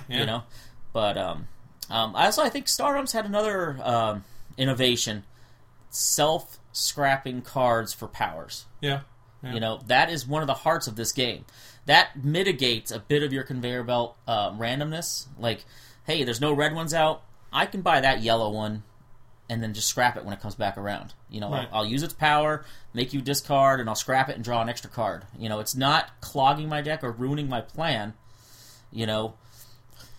But, and that on another sense, I think that is an important part to or one of the skills, I guess, to playing the game is knowing when to scrap. Again, timing comes into it. Right. Knowing when you should scrap that. Am I at the point where I can really push to try and, take the last shots at this guy? Or also, do I need a little bit of extra damage to blow up that one powerful base that you have out? Right. I can't blow it up right now, but if I scrap my machine base or something like that, right, it'll give me a few extra damage points, and I can blow up that base and get that, so you're not getting that benefit anymore because it might be too powerful, and so that does it quite a bit, and it's, again, but it's so simple. You can play this game, this is gateway, anyone could play it, but I mean, you are straight attacking each other, so you have to be into a confrontational game, but I think this is Next to Dominion, this is my favorite deck building game. Wow, okay. I would add one thing to what you said, which is I also find the card combo powers fascinating. Oh, yes. So, if I have one blob card, one blob ship, but I have another blob card, every card, for the most part, has 2 layers to it. And so the first layer is the benefit you're going to get by playing the card. The second layer is a secondary benefit that will kick in as long as there is another card of that faction, of that color, that's in the cards that you play in front of you. And so you can quickly, ramp up some incredible buying power or destructive power by playing multiple cards from the same faction. And so, as you said, it reminds me a little bit of Ascension in that way. I don't know that Ascension had too many cards. Your constructs would sometimes synergize with other cards, and I think your Lifebound heroes often would have a little bit of that. If you played another Lifebound hero this turn, you get this extra benefit. And so this game really takes that and runs with it, I think, and adds that as a whole nother piece to the puzzle, but in a very easily digested way. So I think I'm in agreement with everything that you say. I think it's a great little game. I was really lucky. I picked up. I just happened to be putting in a cool stuff order. Knew nothing about Star Realms. Just saw it was like in the side banner, and it was like, it's like $12. And I was like, what the heck? And I clicked on it, I looked at it, and it said for 2 players or more if you buy multiple decks. I was like, I'll buy 2 decks. And that was the first print run, and then everybody lost their mind, and you could not find that game for 3-4 months. Yeah, it was completely out of print. And, fortunately, I got to tell them, I got to say, I met those guys that run that company, and you got to give them props. You got to give them kudos because they came out with a really well-designed, tight little game for an extremely reasonable price. And then once the game hit big at Origins, there was a lot of buzz, and then Gen Con, it blew up at Gen Con. Man, they got that reprint coming soon. I mean, they turned around, and I know that. I agree with what Tom Vassell says. There is not, because I know some publishers, and I've talked with them. There is no publisher that does not want to have games to sell you. I understand that. But when I think about how WizKids completely underestimated the demand, I mean, you still can't get that first set of Dice Masters. Good luck with that. Oh, yeah. You can't get that. The X-Men versus Avengers. You can get the Uncanny X-Men pretty reasonably. But, I mean, they just kind of shot themselves in the foot with that. And it took them forever to get distribution kind of back on track and supply back on track. Not distribution, supply with a reprint. And, the guys at Star Realms, boy, they were able to turn that around quick. And that, I really think that was good. That was good business practice. Definitely some either that or just much better luck. Maybe WizKids just had horrible luck. I don't know, Jim. Yeah, well, it might just be the difference between printing dice and printing cards. Yeah, and that small box and the way that they packaged it really helped them out, I think, to get a quick turnaround on it. I hate the box, though, Jim. I've trashed my boxes. Yeah. There was something about those boxes. The way the flaps were, it was impossible, pretty much, to open those boxes without ripping the box. Mm-hmm. And, yeah, I see. As we're recording, there's a cat. Jim's cat. He's been eyeing up the computer now for a while. And now he's decided at 1 hour 53 minutes, you people are done. I'm getting up there, and I'm checking out the computer. I would take a picture of the cat and post it because apparently nothing goes on BGG like cat pictures. Oh, we'll have to get him to sit in a game box or something. Yes, we'd have to get him to sit on the computer while we're recording the podcast. And then people be like, oh, look at the kitty on the podcast. Anyway. I'm getting a little punchy now, Jim. We're almost 2 hours in. What do we got? Two more games I got listed down here. Two more games. All right, go. The first one you have played, and I believe you are... Our kickstarting is Baseball, the 2045 Mike Fitzgerald game. Baseball Highlights 2015, 2045, whatever 2045, it is. I think. All right, so this is a game that I had zero interest in. I thought it sounded... Sorry, Mike, you know I love you. I thought it sounded stupid. I was like, why do we have robots playing baseball? I don't like this. This is dumb. I love the idea of a deck builder for baseball. That's cool. Why can't we just make it baseball? Why does it have to be future baseball? And then, the game is different. It's not like baseball, and I don't know. I was very grumpy about it. I was very skeptical about it. I really, as much as I love Mike, I was just like, man, this theme makes no sense to me. I don't like this at all. And then I played it. And what Mike Fitzgerald has done is he has managed to take all of the best parts of baseball, which involves pitching, hitting, and catching. You throw the ball, you hit the ball, you catch the ball, but mostly throwing the ball and hitting the ball, okay? A little bit of base running management, which is really cool as well. And he's managed to turn it into a really good game. You are basically, you talk about deck building. You're drafting. You're drafting players to be on your team. You have like a deck of possible. It's like your minor leagues. Okay. And then you can draft them onto your team. You can call them up to the big leagues, right?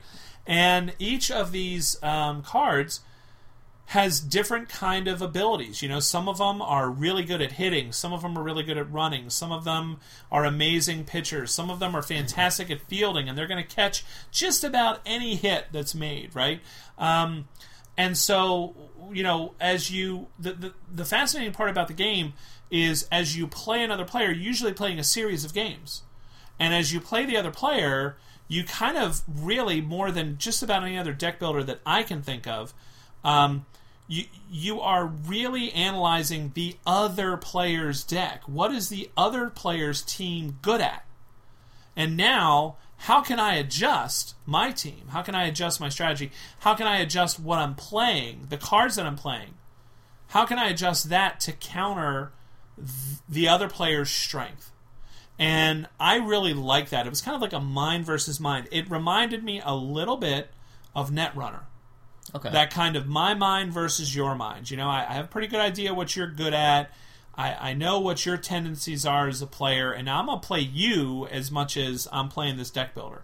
So, you take my skepticism, you take all of that, and, I think a lot of people would have looked at that as kind of, this is goofy, right? This is just goofy. But when you play the game, it's actually quite a lot of fun, and it's fast. It's a fast game. It is not a long game. Mike does not like long games, and I think this design shows it. I mean, again, Mike has got a long history, Mike Fitzgerald, of designing really great card games, and I actually think he's getting better with age. I'll go on record with that. I mean, Diamonds is absolutely phenomenal as a game. And this game is really engaging, and I could just totally see myself playing it with my son. I'm kind of hoping it'll get him into baseball a little bit. That I could use it to get like baseball like in the back door somehow, like get him interested in like hitters and catchers and fielders and pitchers and try to get him. And I also appreciate the job that Mike and the rest of the development team did. With like the names, like all the cards are named, and they're often mixtures of famous baseball players' names, right? Yeah. So that's kind of fun, when you look at the card and you're like, oh, I know what this is, So I think it's a really a good game, and I'm anxious to finally get my hands on it. But I think the last I read was like February, like late February. Oh, okay. I'm going to look into this because it sounds like instead of just playing one game, you're playing a season. Yeah, or, yeah. I mean, and there's even like a whole like World Series thing you can do. Yeah. Then, like for me as a sports fan, I find the bureaucracy of sports fascinating. I love NFL Draft Day, and I love watching the trades go down, and I think too many sports games concentrate on just trying to mimic the game. I would love to have a NFL game that played a season, of managing my team and, dealing with injury and, trying to, become the best, the Super Bowl champion at the end or something like that along those lines. Yeah. So yeah, that one sounds like a great one. I haven't had the chance to play it, but I'm looking forward to trying it out. And then finally, if you want to just touch back on Paperback, because I don't think we've given its due, that game is fantastic. I have done a review of Paperback that was in a recent episode of the show, so I'm going to let you tell everybody what you think of Paperback. All right, I've just gotten this one recently, and it is a word game. Based on whose recommendation? On your recommendation. That's right. I just want to get on the record. Okay, there we go. Go online to Tim Fowler's website and pick this up. It is in a beautiful small box. It's just a quick card game, and again, it's got a simplicity that you can play with anyone, because if anyone's interested in a word game, it's perfect for couples, things like that.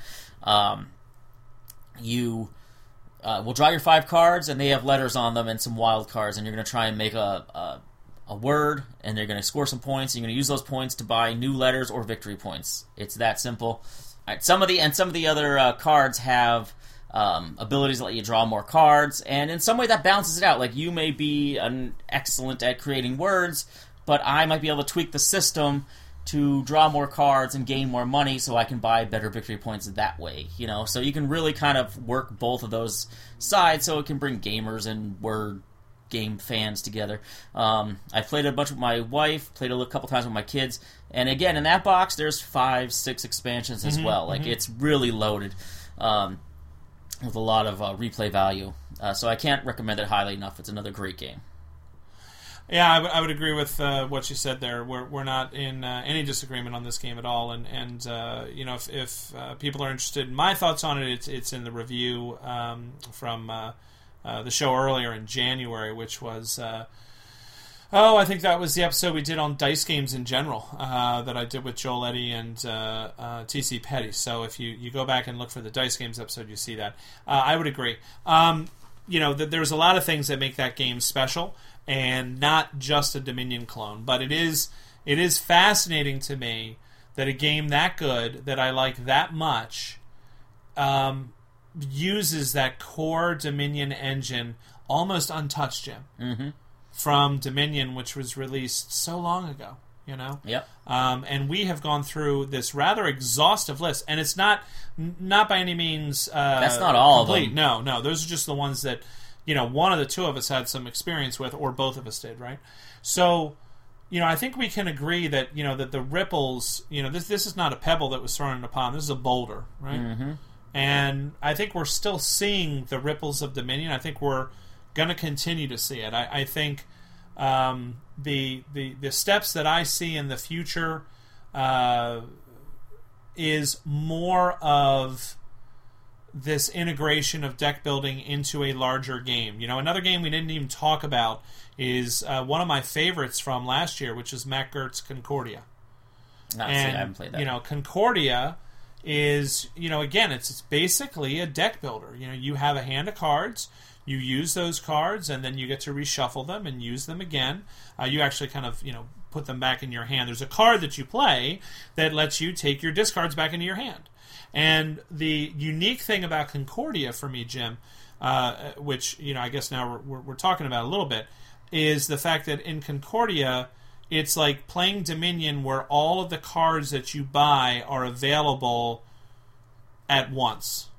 Because you take your whole hand of cards in Concordia back into your hand. And then you choose the order in which you want to play them and the order in which you want to use them on your future, subsequent turns, until such time as you play one of your cards, which allows you to take the cards in your discard pile back into your hand again, right? The game rewards you for playing all of your cards, or as many of your cards as you can, before you do that. It's almost a pass turn. When you play the card to pull your cards back. But it's a fascinating take on deck building. Because you still draw a hand of cards. You still have your own personal deck. You have a display of cards, almost Ascension style, that is from a central deck that flops out onto the board. And they are of varying expense depending on their position. And the cards that have been out the longest are the cheapest. The cards that are newest are most expensive. And so that's the whole kind of deck building part, but it's integrated into a classic kind of Euro game about expansion and development and buying and selling goods and trading in the Mediterranean, right? So it's this wonderful kind of, I expect to see more of that. And I really do expect to see more of what you're talking about. I'm looking to see how much of this semi-co-op or 3 against 1 kind of feel in deck building is going to come. And I'm also really intrigued by the idea that you and I have talked about, and we've kicked around, of the idea where all players are building a deck together. Oh, yes. A sort of a central deck builder is kind of what I'm calling that. So, maybe we'll get back to that idea one of these days. But that idea of a communal deck instead of individual decks, which I think is a fascinating kind of idea too. So I think there's still room for deck building in board game design. I think there's still going to be room for it. Did you feel the same? Or, Well, I mean, even if you look, the last 2 games that we talked about, Star Realms and Paperback, they're 2 of my favorites out of all these other ones, and they just came out. Right. They're 6 months old as Star Realms. Paperback just came out. What bothers me a little bit is when I hear someone say, oh, it's just another deck building game. But no one ever says that about, oh, it's just another worker placement game. Yeah. For some reason we have more leeway or it seems that the community has more leeway for worker placement games than they do for deck builders. And I think deck building, and Dominion in particular, is probably the most important game since possibly Magic the Gathering. I don't think anything else has had this kind of an explosion so quickly since the CCG boom of the early 90s. There have been other really innovative mechanics since then, but nothing has taken off like this and has been so widespread. So, I mean, with all of these themes and different takes on it, I mean, there's probably a game in here for just about anyone. Yeah. You've got things that take 3-4 hours to play, of different themes, different complexity levels, really difficult games to gateway games, all with this same central idea. Right. This deck building mechanic. And yeah, I cannot wait to see where it goes from here. I'm always excited to see what the next deck builder is and how it's going to change this mechanic and push us into a new realm of design. Yeah, and it's interesting because as much as I hear you saying that you're looking forward to that innovation, you're one of your favorites, Star Realms, there's not a ton that's super innovative in that game. And yet, it's a great game. And it's fun to play. It's a blast. And it's not just a blast because it's a good value, Mm-hmm. I think a lot of people make a lot, us included, about the value of Star Realms, in the same way that people made such a big fuss about the value of Dungeon Roll. Yes. And they're like, yeah, look at all this. You get this for like $15. Yeah, but the game's pretty lousy. It's not a very good game. It's average. It's less than average, dude. It is not a very good game. It's a pretty poor game. And yet people are like, yeah, but dude, it only costs $15. Yeah, I don't care if it only costs $15 if it's a terrible game, right? Mm-hmm. Star Realms is, a $15, $20 game, and it's not a terrible game. No, that game is fantastic. It takes the best things that most people like about Dominion and ports them into this setting. Couple little tweaks, most notably the different play modes and the multiplayer kind of stuff. And I'm not saying Dominion's not multiplayer. I'm just saying that these alternate play modes, team kind of play mode, and the Emperor kind of play mode.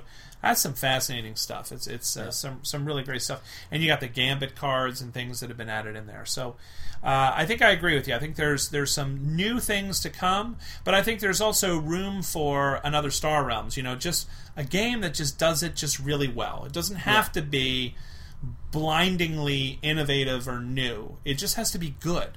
Well, yeah, Star Realms is so clean. Like, they stripped it all away and took just the great parts, and then just a little bit of their own innovations, you know. Yep. And they just made something just fantastic.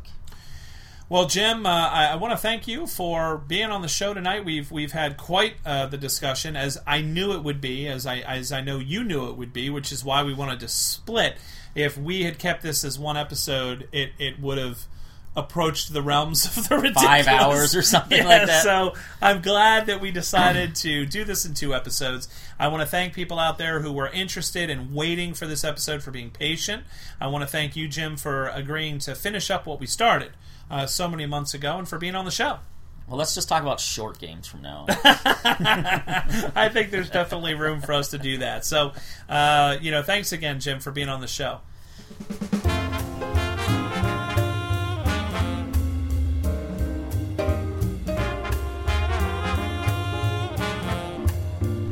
And now it's time for a new game review. Join us for a quick look here on The Long View.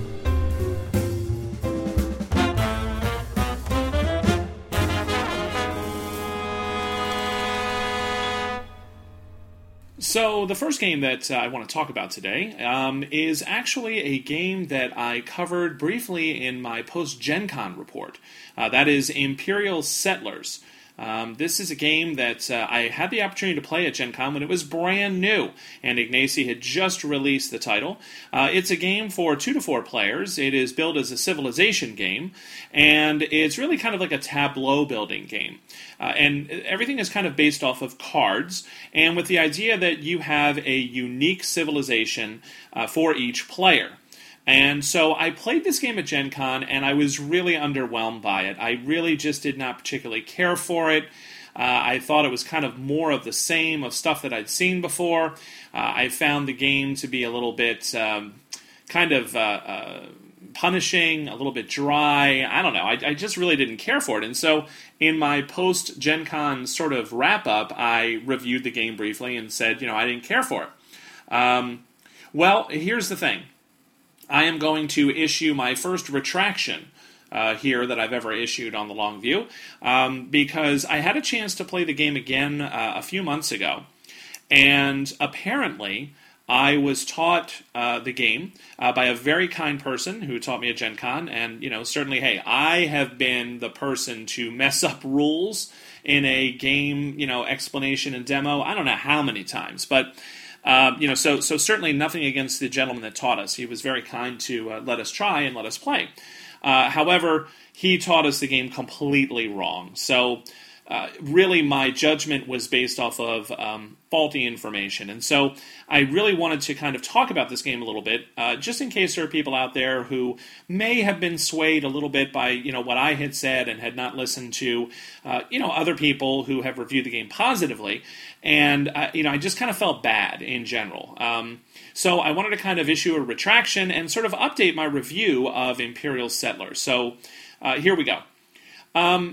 What I was taught wrong, I think, is going to illustrate why I now like the game. So we're going to kind of cover that in just a few moments. But at its heart, each player in this game plays for 2 to 4 players at the moment. I'm hoping that maybe it'll expand later. But right now it's for 2 to 4 players, and each player is going to be a specific civilization. So you might be the Romans, or you could be the barbarians, or you could be the Japanese, or you could be the Egyptians. So those are the kind of 4 that come in the box. And the trick here is that each faction that is in the game has its own unique deck of cards. And this is called your faction deck. And this deck is going to be buildings and things of that nature that you can build that thematically are tied into the culture that you're representing. So, for example, if I'm playing the Egyptians, I might have the ability to build the Sphinx, or I might, be building some obelisks, right? If I am the Romans, then I might be building baths, or I might be building banks, or I might be building other things that you might think of when you consider the Romans. I could build legions and things of that nature, right? So I think there's a Colossus that you can build, although I usually associate with that the Greeks, but basically it's a giant memorial statue, right? So there are different kinds of buildings in each of these faction stacks, and they each really do different things. And that's one of the fun things about the game, is that the cards in the faction deck, there's a lot of unique flavor in there, and you're only really going to go through a portion of that deck each game. It's very rare for you to be able to cycle through the entire thing, because the game also has what's called the common deck. And so these are kind of just general kind of buildings that anybody can build. They're not faction specific. more importantly, they are also required in many cases for you to build one of your powerful faction buildings, because when you build a faction building, you're basically going to kind of overbuild or remove one of these kind of common buildings. All right, and that's kind of the cost. Part of the cost of many of your faction buildings is to do that. So you're going to have this kind of balance that you're going to have to maintain between cards in your hand that are from the common deck and cards that are from your faction deck. And so, therefore, it's going to be rare for you to be able to really drill super deep down through that faction deck before the end of the game, because the game only lasts for 5 rounds. Now, all of that sounds really interesting. There are buildings that you can build on 2 sides of your board. Your board is actually just this narrow strip of cardboard that has some nice art on it and some reminders and things of that nature. But anything that you build on the right is going to be from the common deck. These are kind of common buildings that you might build. You might build a village, or you might build, different kinds of resources, a quarry or a forest or something of that nature to help you gather resources.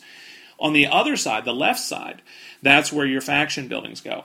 And the game encourages you to build a lot of faction buildings in 2 ways. The first way is that buildings on your faction side are going to be worth 2 victory points apiece at the end of the game, whereas common buildings are only worth 1. So that's kind of the first reason. The second reason is that buildings that you have on the common side are subject to attack by other players. Other players can actually go after and destroy each other's buildings, which is a lot of direct interaction that you don't see in most Eurified kind of civilization games. You just don't have the opportunity to do that. So that was something that I really found interesting and fascinating when I first heard about the game. But when I played it, it didn't really work out for me. Well, all of these things sound like positives because you've got a lot of variety, you have differentiation between your factions, you got a little bit of a light civ building feel, resource management, people management. All of this should equate to a game that I really, really like. However, I didn't, and that was because, once again, unfortunately, I played by the wrong rules, and the rules that I played by did not...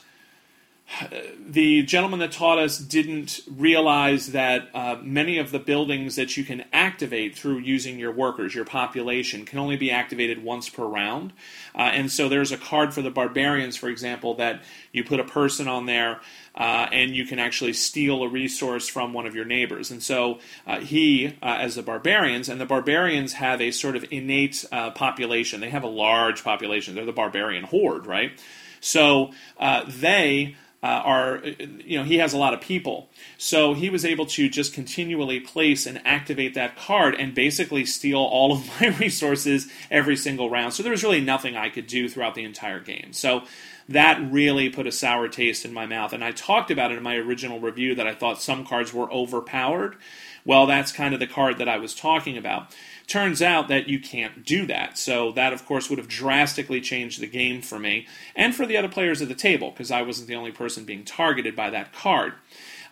In your tableau, all of your cards are going to be activated usually only once.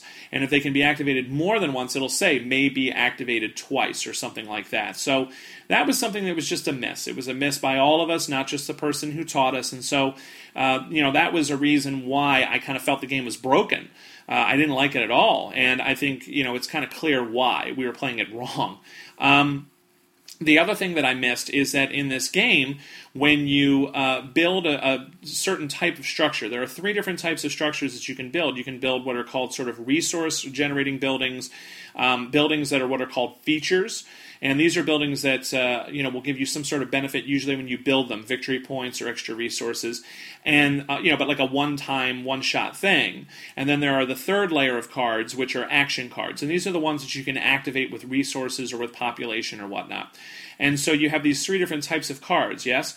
Well, when you build a production card on your turn, that's in that top row of cards, of these 3 rows that you can build in your civilization, you immediately take the production that card produces. You don't have to wait until the start of your next turn to see that production. Well, this just hugely impacts the game because many times you can build a card using some of your precious resources that will give you resources that will allow you to then immediately on your next turn build another card that will then gain you some resources. So the game quickly becomes about chaining and combinations, but mostly about chaining.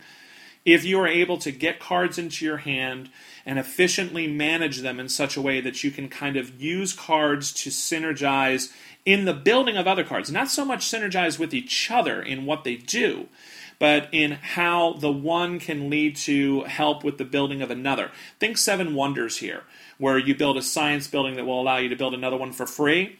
Well, this is kind of, in effect, loosely the same thing, because if I build a building that, I need wood and stone for, and I have another building in my hand that requires 2 stone, but the building that I'm building is going to produce stone, so then I sacrifice the stone and the wood in order to build the quarry, but the quarry then immediately gives me back 2 stone, which I can then use to build the other building that requires stone, and on and on and on. So it becomes this kind of neat puzzle of, can you, optimize the cards that you have in your hand through clever play so that you can gather the resources that you need, either through building production buildings that will give you extra resources or people, or the other route is through raising cards in your hand. And this is where you kind of get to discard a card from your hand, and when you do, you're going to get a resource benefit immediately, right? So I'm sacrificing a card, but I'm getting resources, which then maybe I could use in order to, build another card that's more powerful, beneficial to me, or some such thing, right? So the first time I played, we didn't do that. And so the game was over very quickly, as you can imagine. You have a very limited pool of resources every turn. And so the first turn was over in like 3 minutes. And then the second round was only marginally longer because we all ran out of resources so quickly and were not taking that production bonus when we took it. We were taking the build bonus. Some of the cards will say build bonus on them so that when you build, you get a resource or something. And we were doing that, but we weren't taking the production. So it completely slammed the brakes on the game and made it something that was just kind of unpleasant. And so all of this, the upshot is, once I started playing this game by the correct rules, I found the game to be very enjoyable, a lot of fun. Definitely one of my top games from last year. It kind of went from being a dog to being in contention, like I'd say probably in my top 10 or 15, to be honest with you. I think it is a fun game. I have played games where it's very solitaire-ish, where each person is pursuing their own sort of paths and seeing who can do the better job of gaining victory points through clever combinations of buildings and workers and resources. And the last game I played at the recent ColeCon there in Jim Thorpe, Pennsylvania, a nice little first-time convention, was really aggressive and nasty. Like, we were going after each other left and right and raising each other's buildings, because you can basically attack common cards and destroy them, and then the benefit that you as the attacker get is whatever is in that sort of raise field that you get when you would normally sacrifice the card from your own hand. You get that from an opponent. And your opponent gets, I think, a wood in compensation. I guess it's the splinters of the building that are left over. And they also have the foundation that's still there, so that when they want to build one of their faction buildings, they still kind of are able to use the ruins of that old building in order to build their new fancy schmancy faction building on top of it. So it's definitely harmful when you attack another player, because you're taking away a victory point, number one, and number two, you're gaining resources that are going to help you extend your turn and perhaps lead to more points for you. But it's not a total crippling loss for the player who was attacked, because they still have the card in their tableau that they can sacrifice when they need to build a faction building, and they get this sort of wood resource of as compensation. So all in all, I've seen this game played in many different ways. Each faction does play differently. They have different strengths and weaknesses, and I really enjoy the use it or lose it kind of resource management in this game. Each faction is able to store one type of resource or good from one round to the next. Otherwise, you just lose it all. Kind of think of it like spoilage or something. So the Romans can store swords, and the swords are what you use to raise cards from your hand or attack other people. Okay, because the Romans were definitely expansionists, right? The Egyptians, on the other hand, can store gold. And the barbarians can store people, right? So they just build up this ridiculous population as the game goes on. So really, really interesting. The Japanese have samurai that they can send out to guard their buildings so that it's much more difficult for them to be attacked, although their faction buildings can be attacked, which makes them a little more vulnerable in some ways. So really neat stuff. So this is a game that I wanted to revisit here on the show because I basically trashed it and said it was boring and not very good and more of the same. And it turns out I was wrong about that. And that was just because we were playing the game wrong. So I wanted to kind of issue that retraction and talk a little bit about why I like the game so much now, and hopefully after listening to, the differences between the two different play experiences, you can understand why I didn't like it so much the first time and why I adore it so much right now. So that's Imperial Settlers.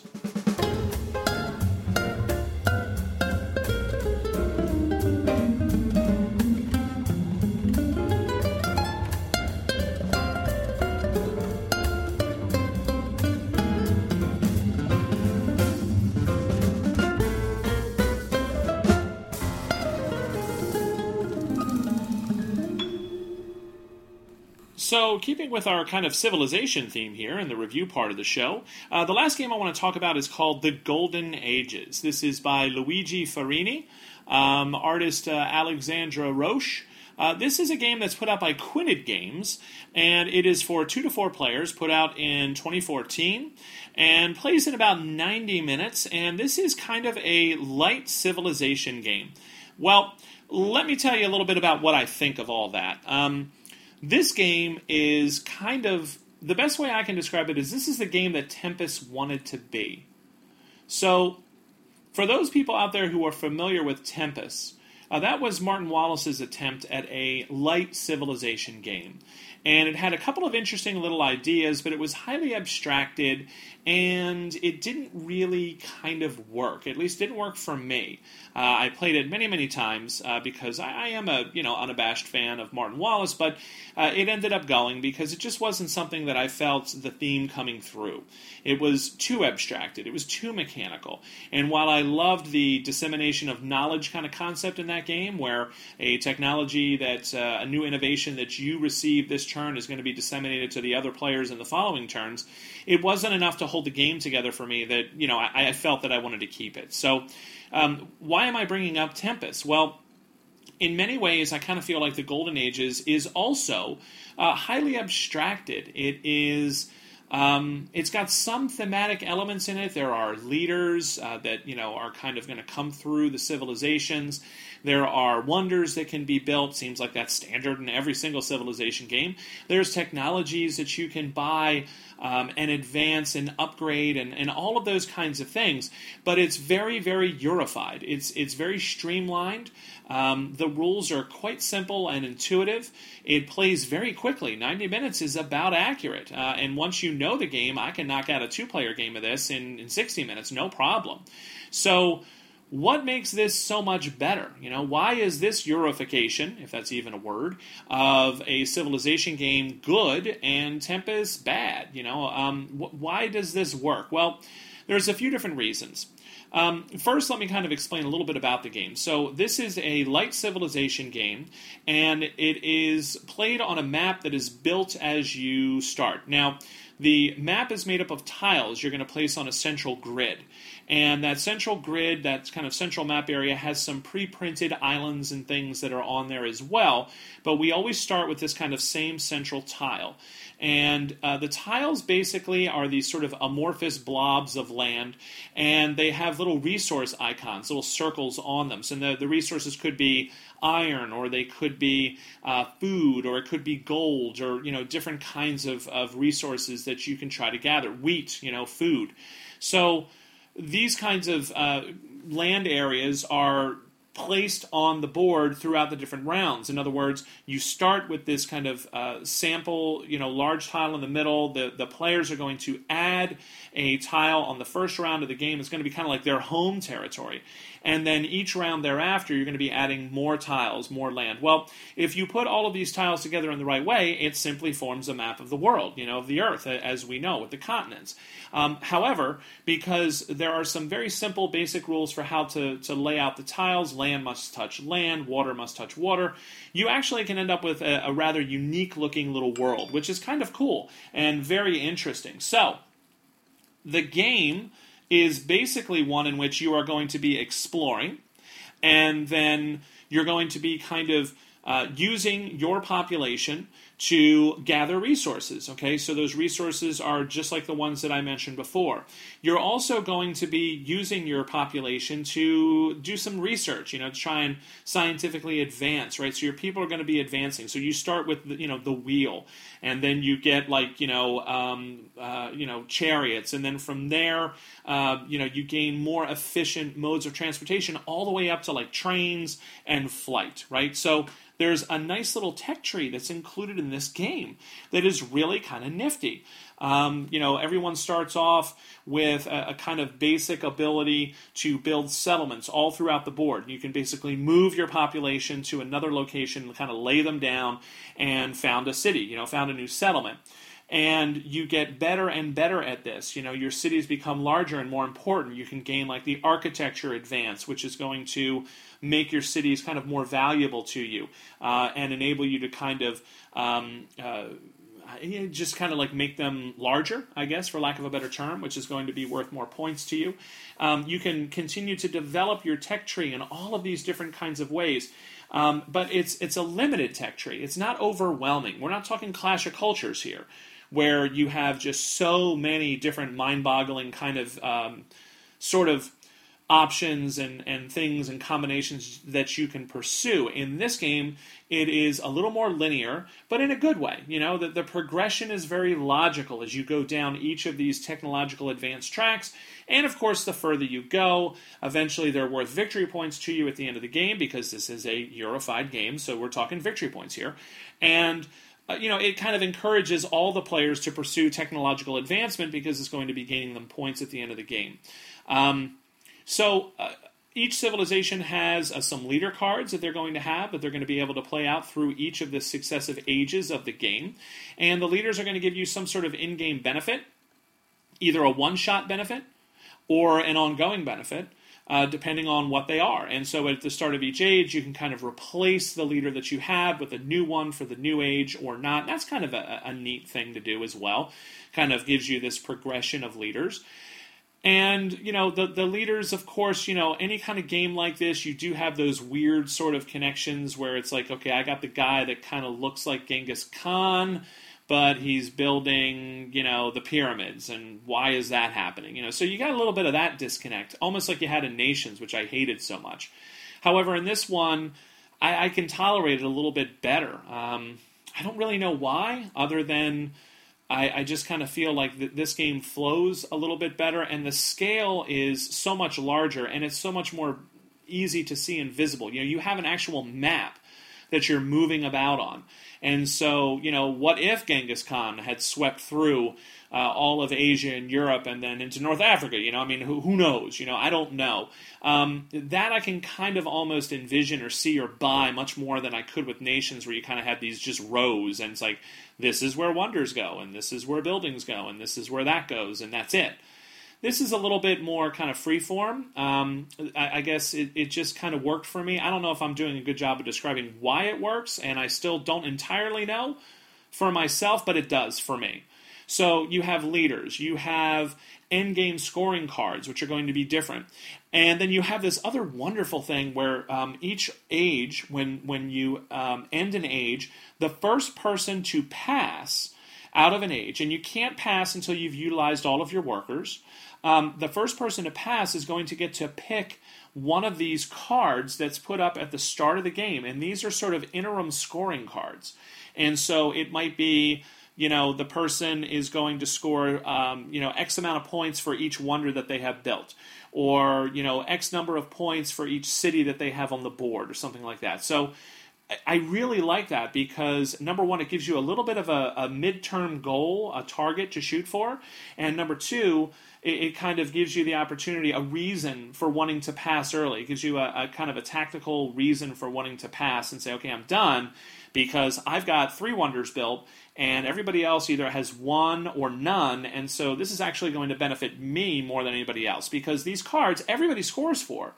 But if you can score it at a time when it's most advantageous for you, that's going to, obviously be the best. So that's really kind of a neat mechanic that was thrown in there that I really enjoy. So you have a lot of different sort of parts to this game that all kind of interlock and work well together. You have exploration as the world opens up through successive ages. You have a little bit of conflict. You can go and fight each other. There is conflict in the game, and it's very, again, Eurified. You basically pay money and you blow people up, and that's kind of it. It's not like there's dice chucking. It's not like there's a lot of uncertainty. It's very deterministic kind of combat, but it's combat nonetheless, and so you can be rewarded for being the aggressor. However, each time you launch a war against somebody else, you have to pay more and more and more money. And that money that you're paying is money that you could have also been spending on technological advances or other things that would have gained you equal or possibly more points. So there's a nice little balance there, It pays to be aggressive, but maybe not too aggressive, You want to kind of do those little surgical strikes, and that's kind of the way I like my conflict best in Civilization games, where it's not all about the conflict, but conflict can be an important decision that you make during the game that might tip the scales one way or the other. And I like that much more than the kind of everybody builds up and then you have this massive fight at the end and you see who wins. So that really works well for me. So you have conflict, you have leaders, you have wonders, you have a manageable tech tree, you have exploration. All of these things that most of us love in Civilization games, but in a very compact, short playing time. So for me, this game really hits on all cylinders. I really enjoy it. Is it, a little abstracted? Of course it is. It's not something that's going to make me feel as immersed in the development of my Civilization as Clash of Cultures does. I mean, at this point, there's no other game out there that does that for me. My city is a cube or 2 plopped on a board. In Clash of Cultures, I see the individual buildings, I see my troops, I see my cavalry, I see now my drunken elephants that are leaning to the side, as Joel Eddy called them. I see the terrain features. There's not really any terrain features at all in this game in the Golden Ages. Is just kind of these land shapes, and you can just kind of go walk right across the water to go to an island. And so, all of that stuff is very abstracted, which might not appeal to some people. However, it appeals to me greatly because there's enough thematic elements to this game that I get that Civ kind of experience, a little bit of that feel, a little bit of that Civ fix, but in an incredibly short and manageable period of time, which makes this game really excellent, and it has a great place in my collection because if I really want to play a Civ game at this point, I'm playing Clash of Cultures or possibly old school Civilization or Advanced Civilization if I can manage to get enough people together. Most of the time, no. So it's Clash of Cultures all the time, right? But if I don't have the time for a 3-4 hour game like Clash of Cultures, especially with the expansion, then I'm going to be reaching for the Golden Ages, because out of all of the light Civilization games that I've played, I would have to say that this game, far and away, is the best. So hats off to Luigi Farini, hats off to Quinted Games. I'm hoping that this is going to get wider North American distribution. I know that my sponsor, Game Surplus, Velma, has been able to get some copies in from time to time. So if you can't find the games, shoot her an email at games@gamesurplus.com. See if she can grab one for you. And my hope is that, one of the larger North American distributors, like Stronghold or Z-Man or somebody is going to grab this one and publish this over here. So I've heard a few rumors, but nothing official yet, so I don't want to kind of, say anything. But I'm hoping that it's going to happen, because this is a game that I think a lot of people would really enjoy. It's not a perfect Civilization model, it's not a perfect thematic experience, but it does a lot of things really well. And it really kind of gives me that quick fix when I'm in the mood for a Civilization game. So that's my review for The Golden Ages.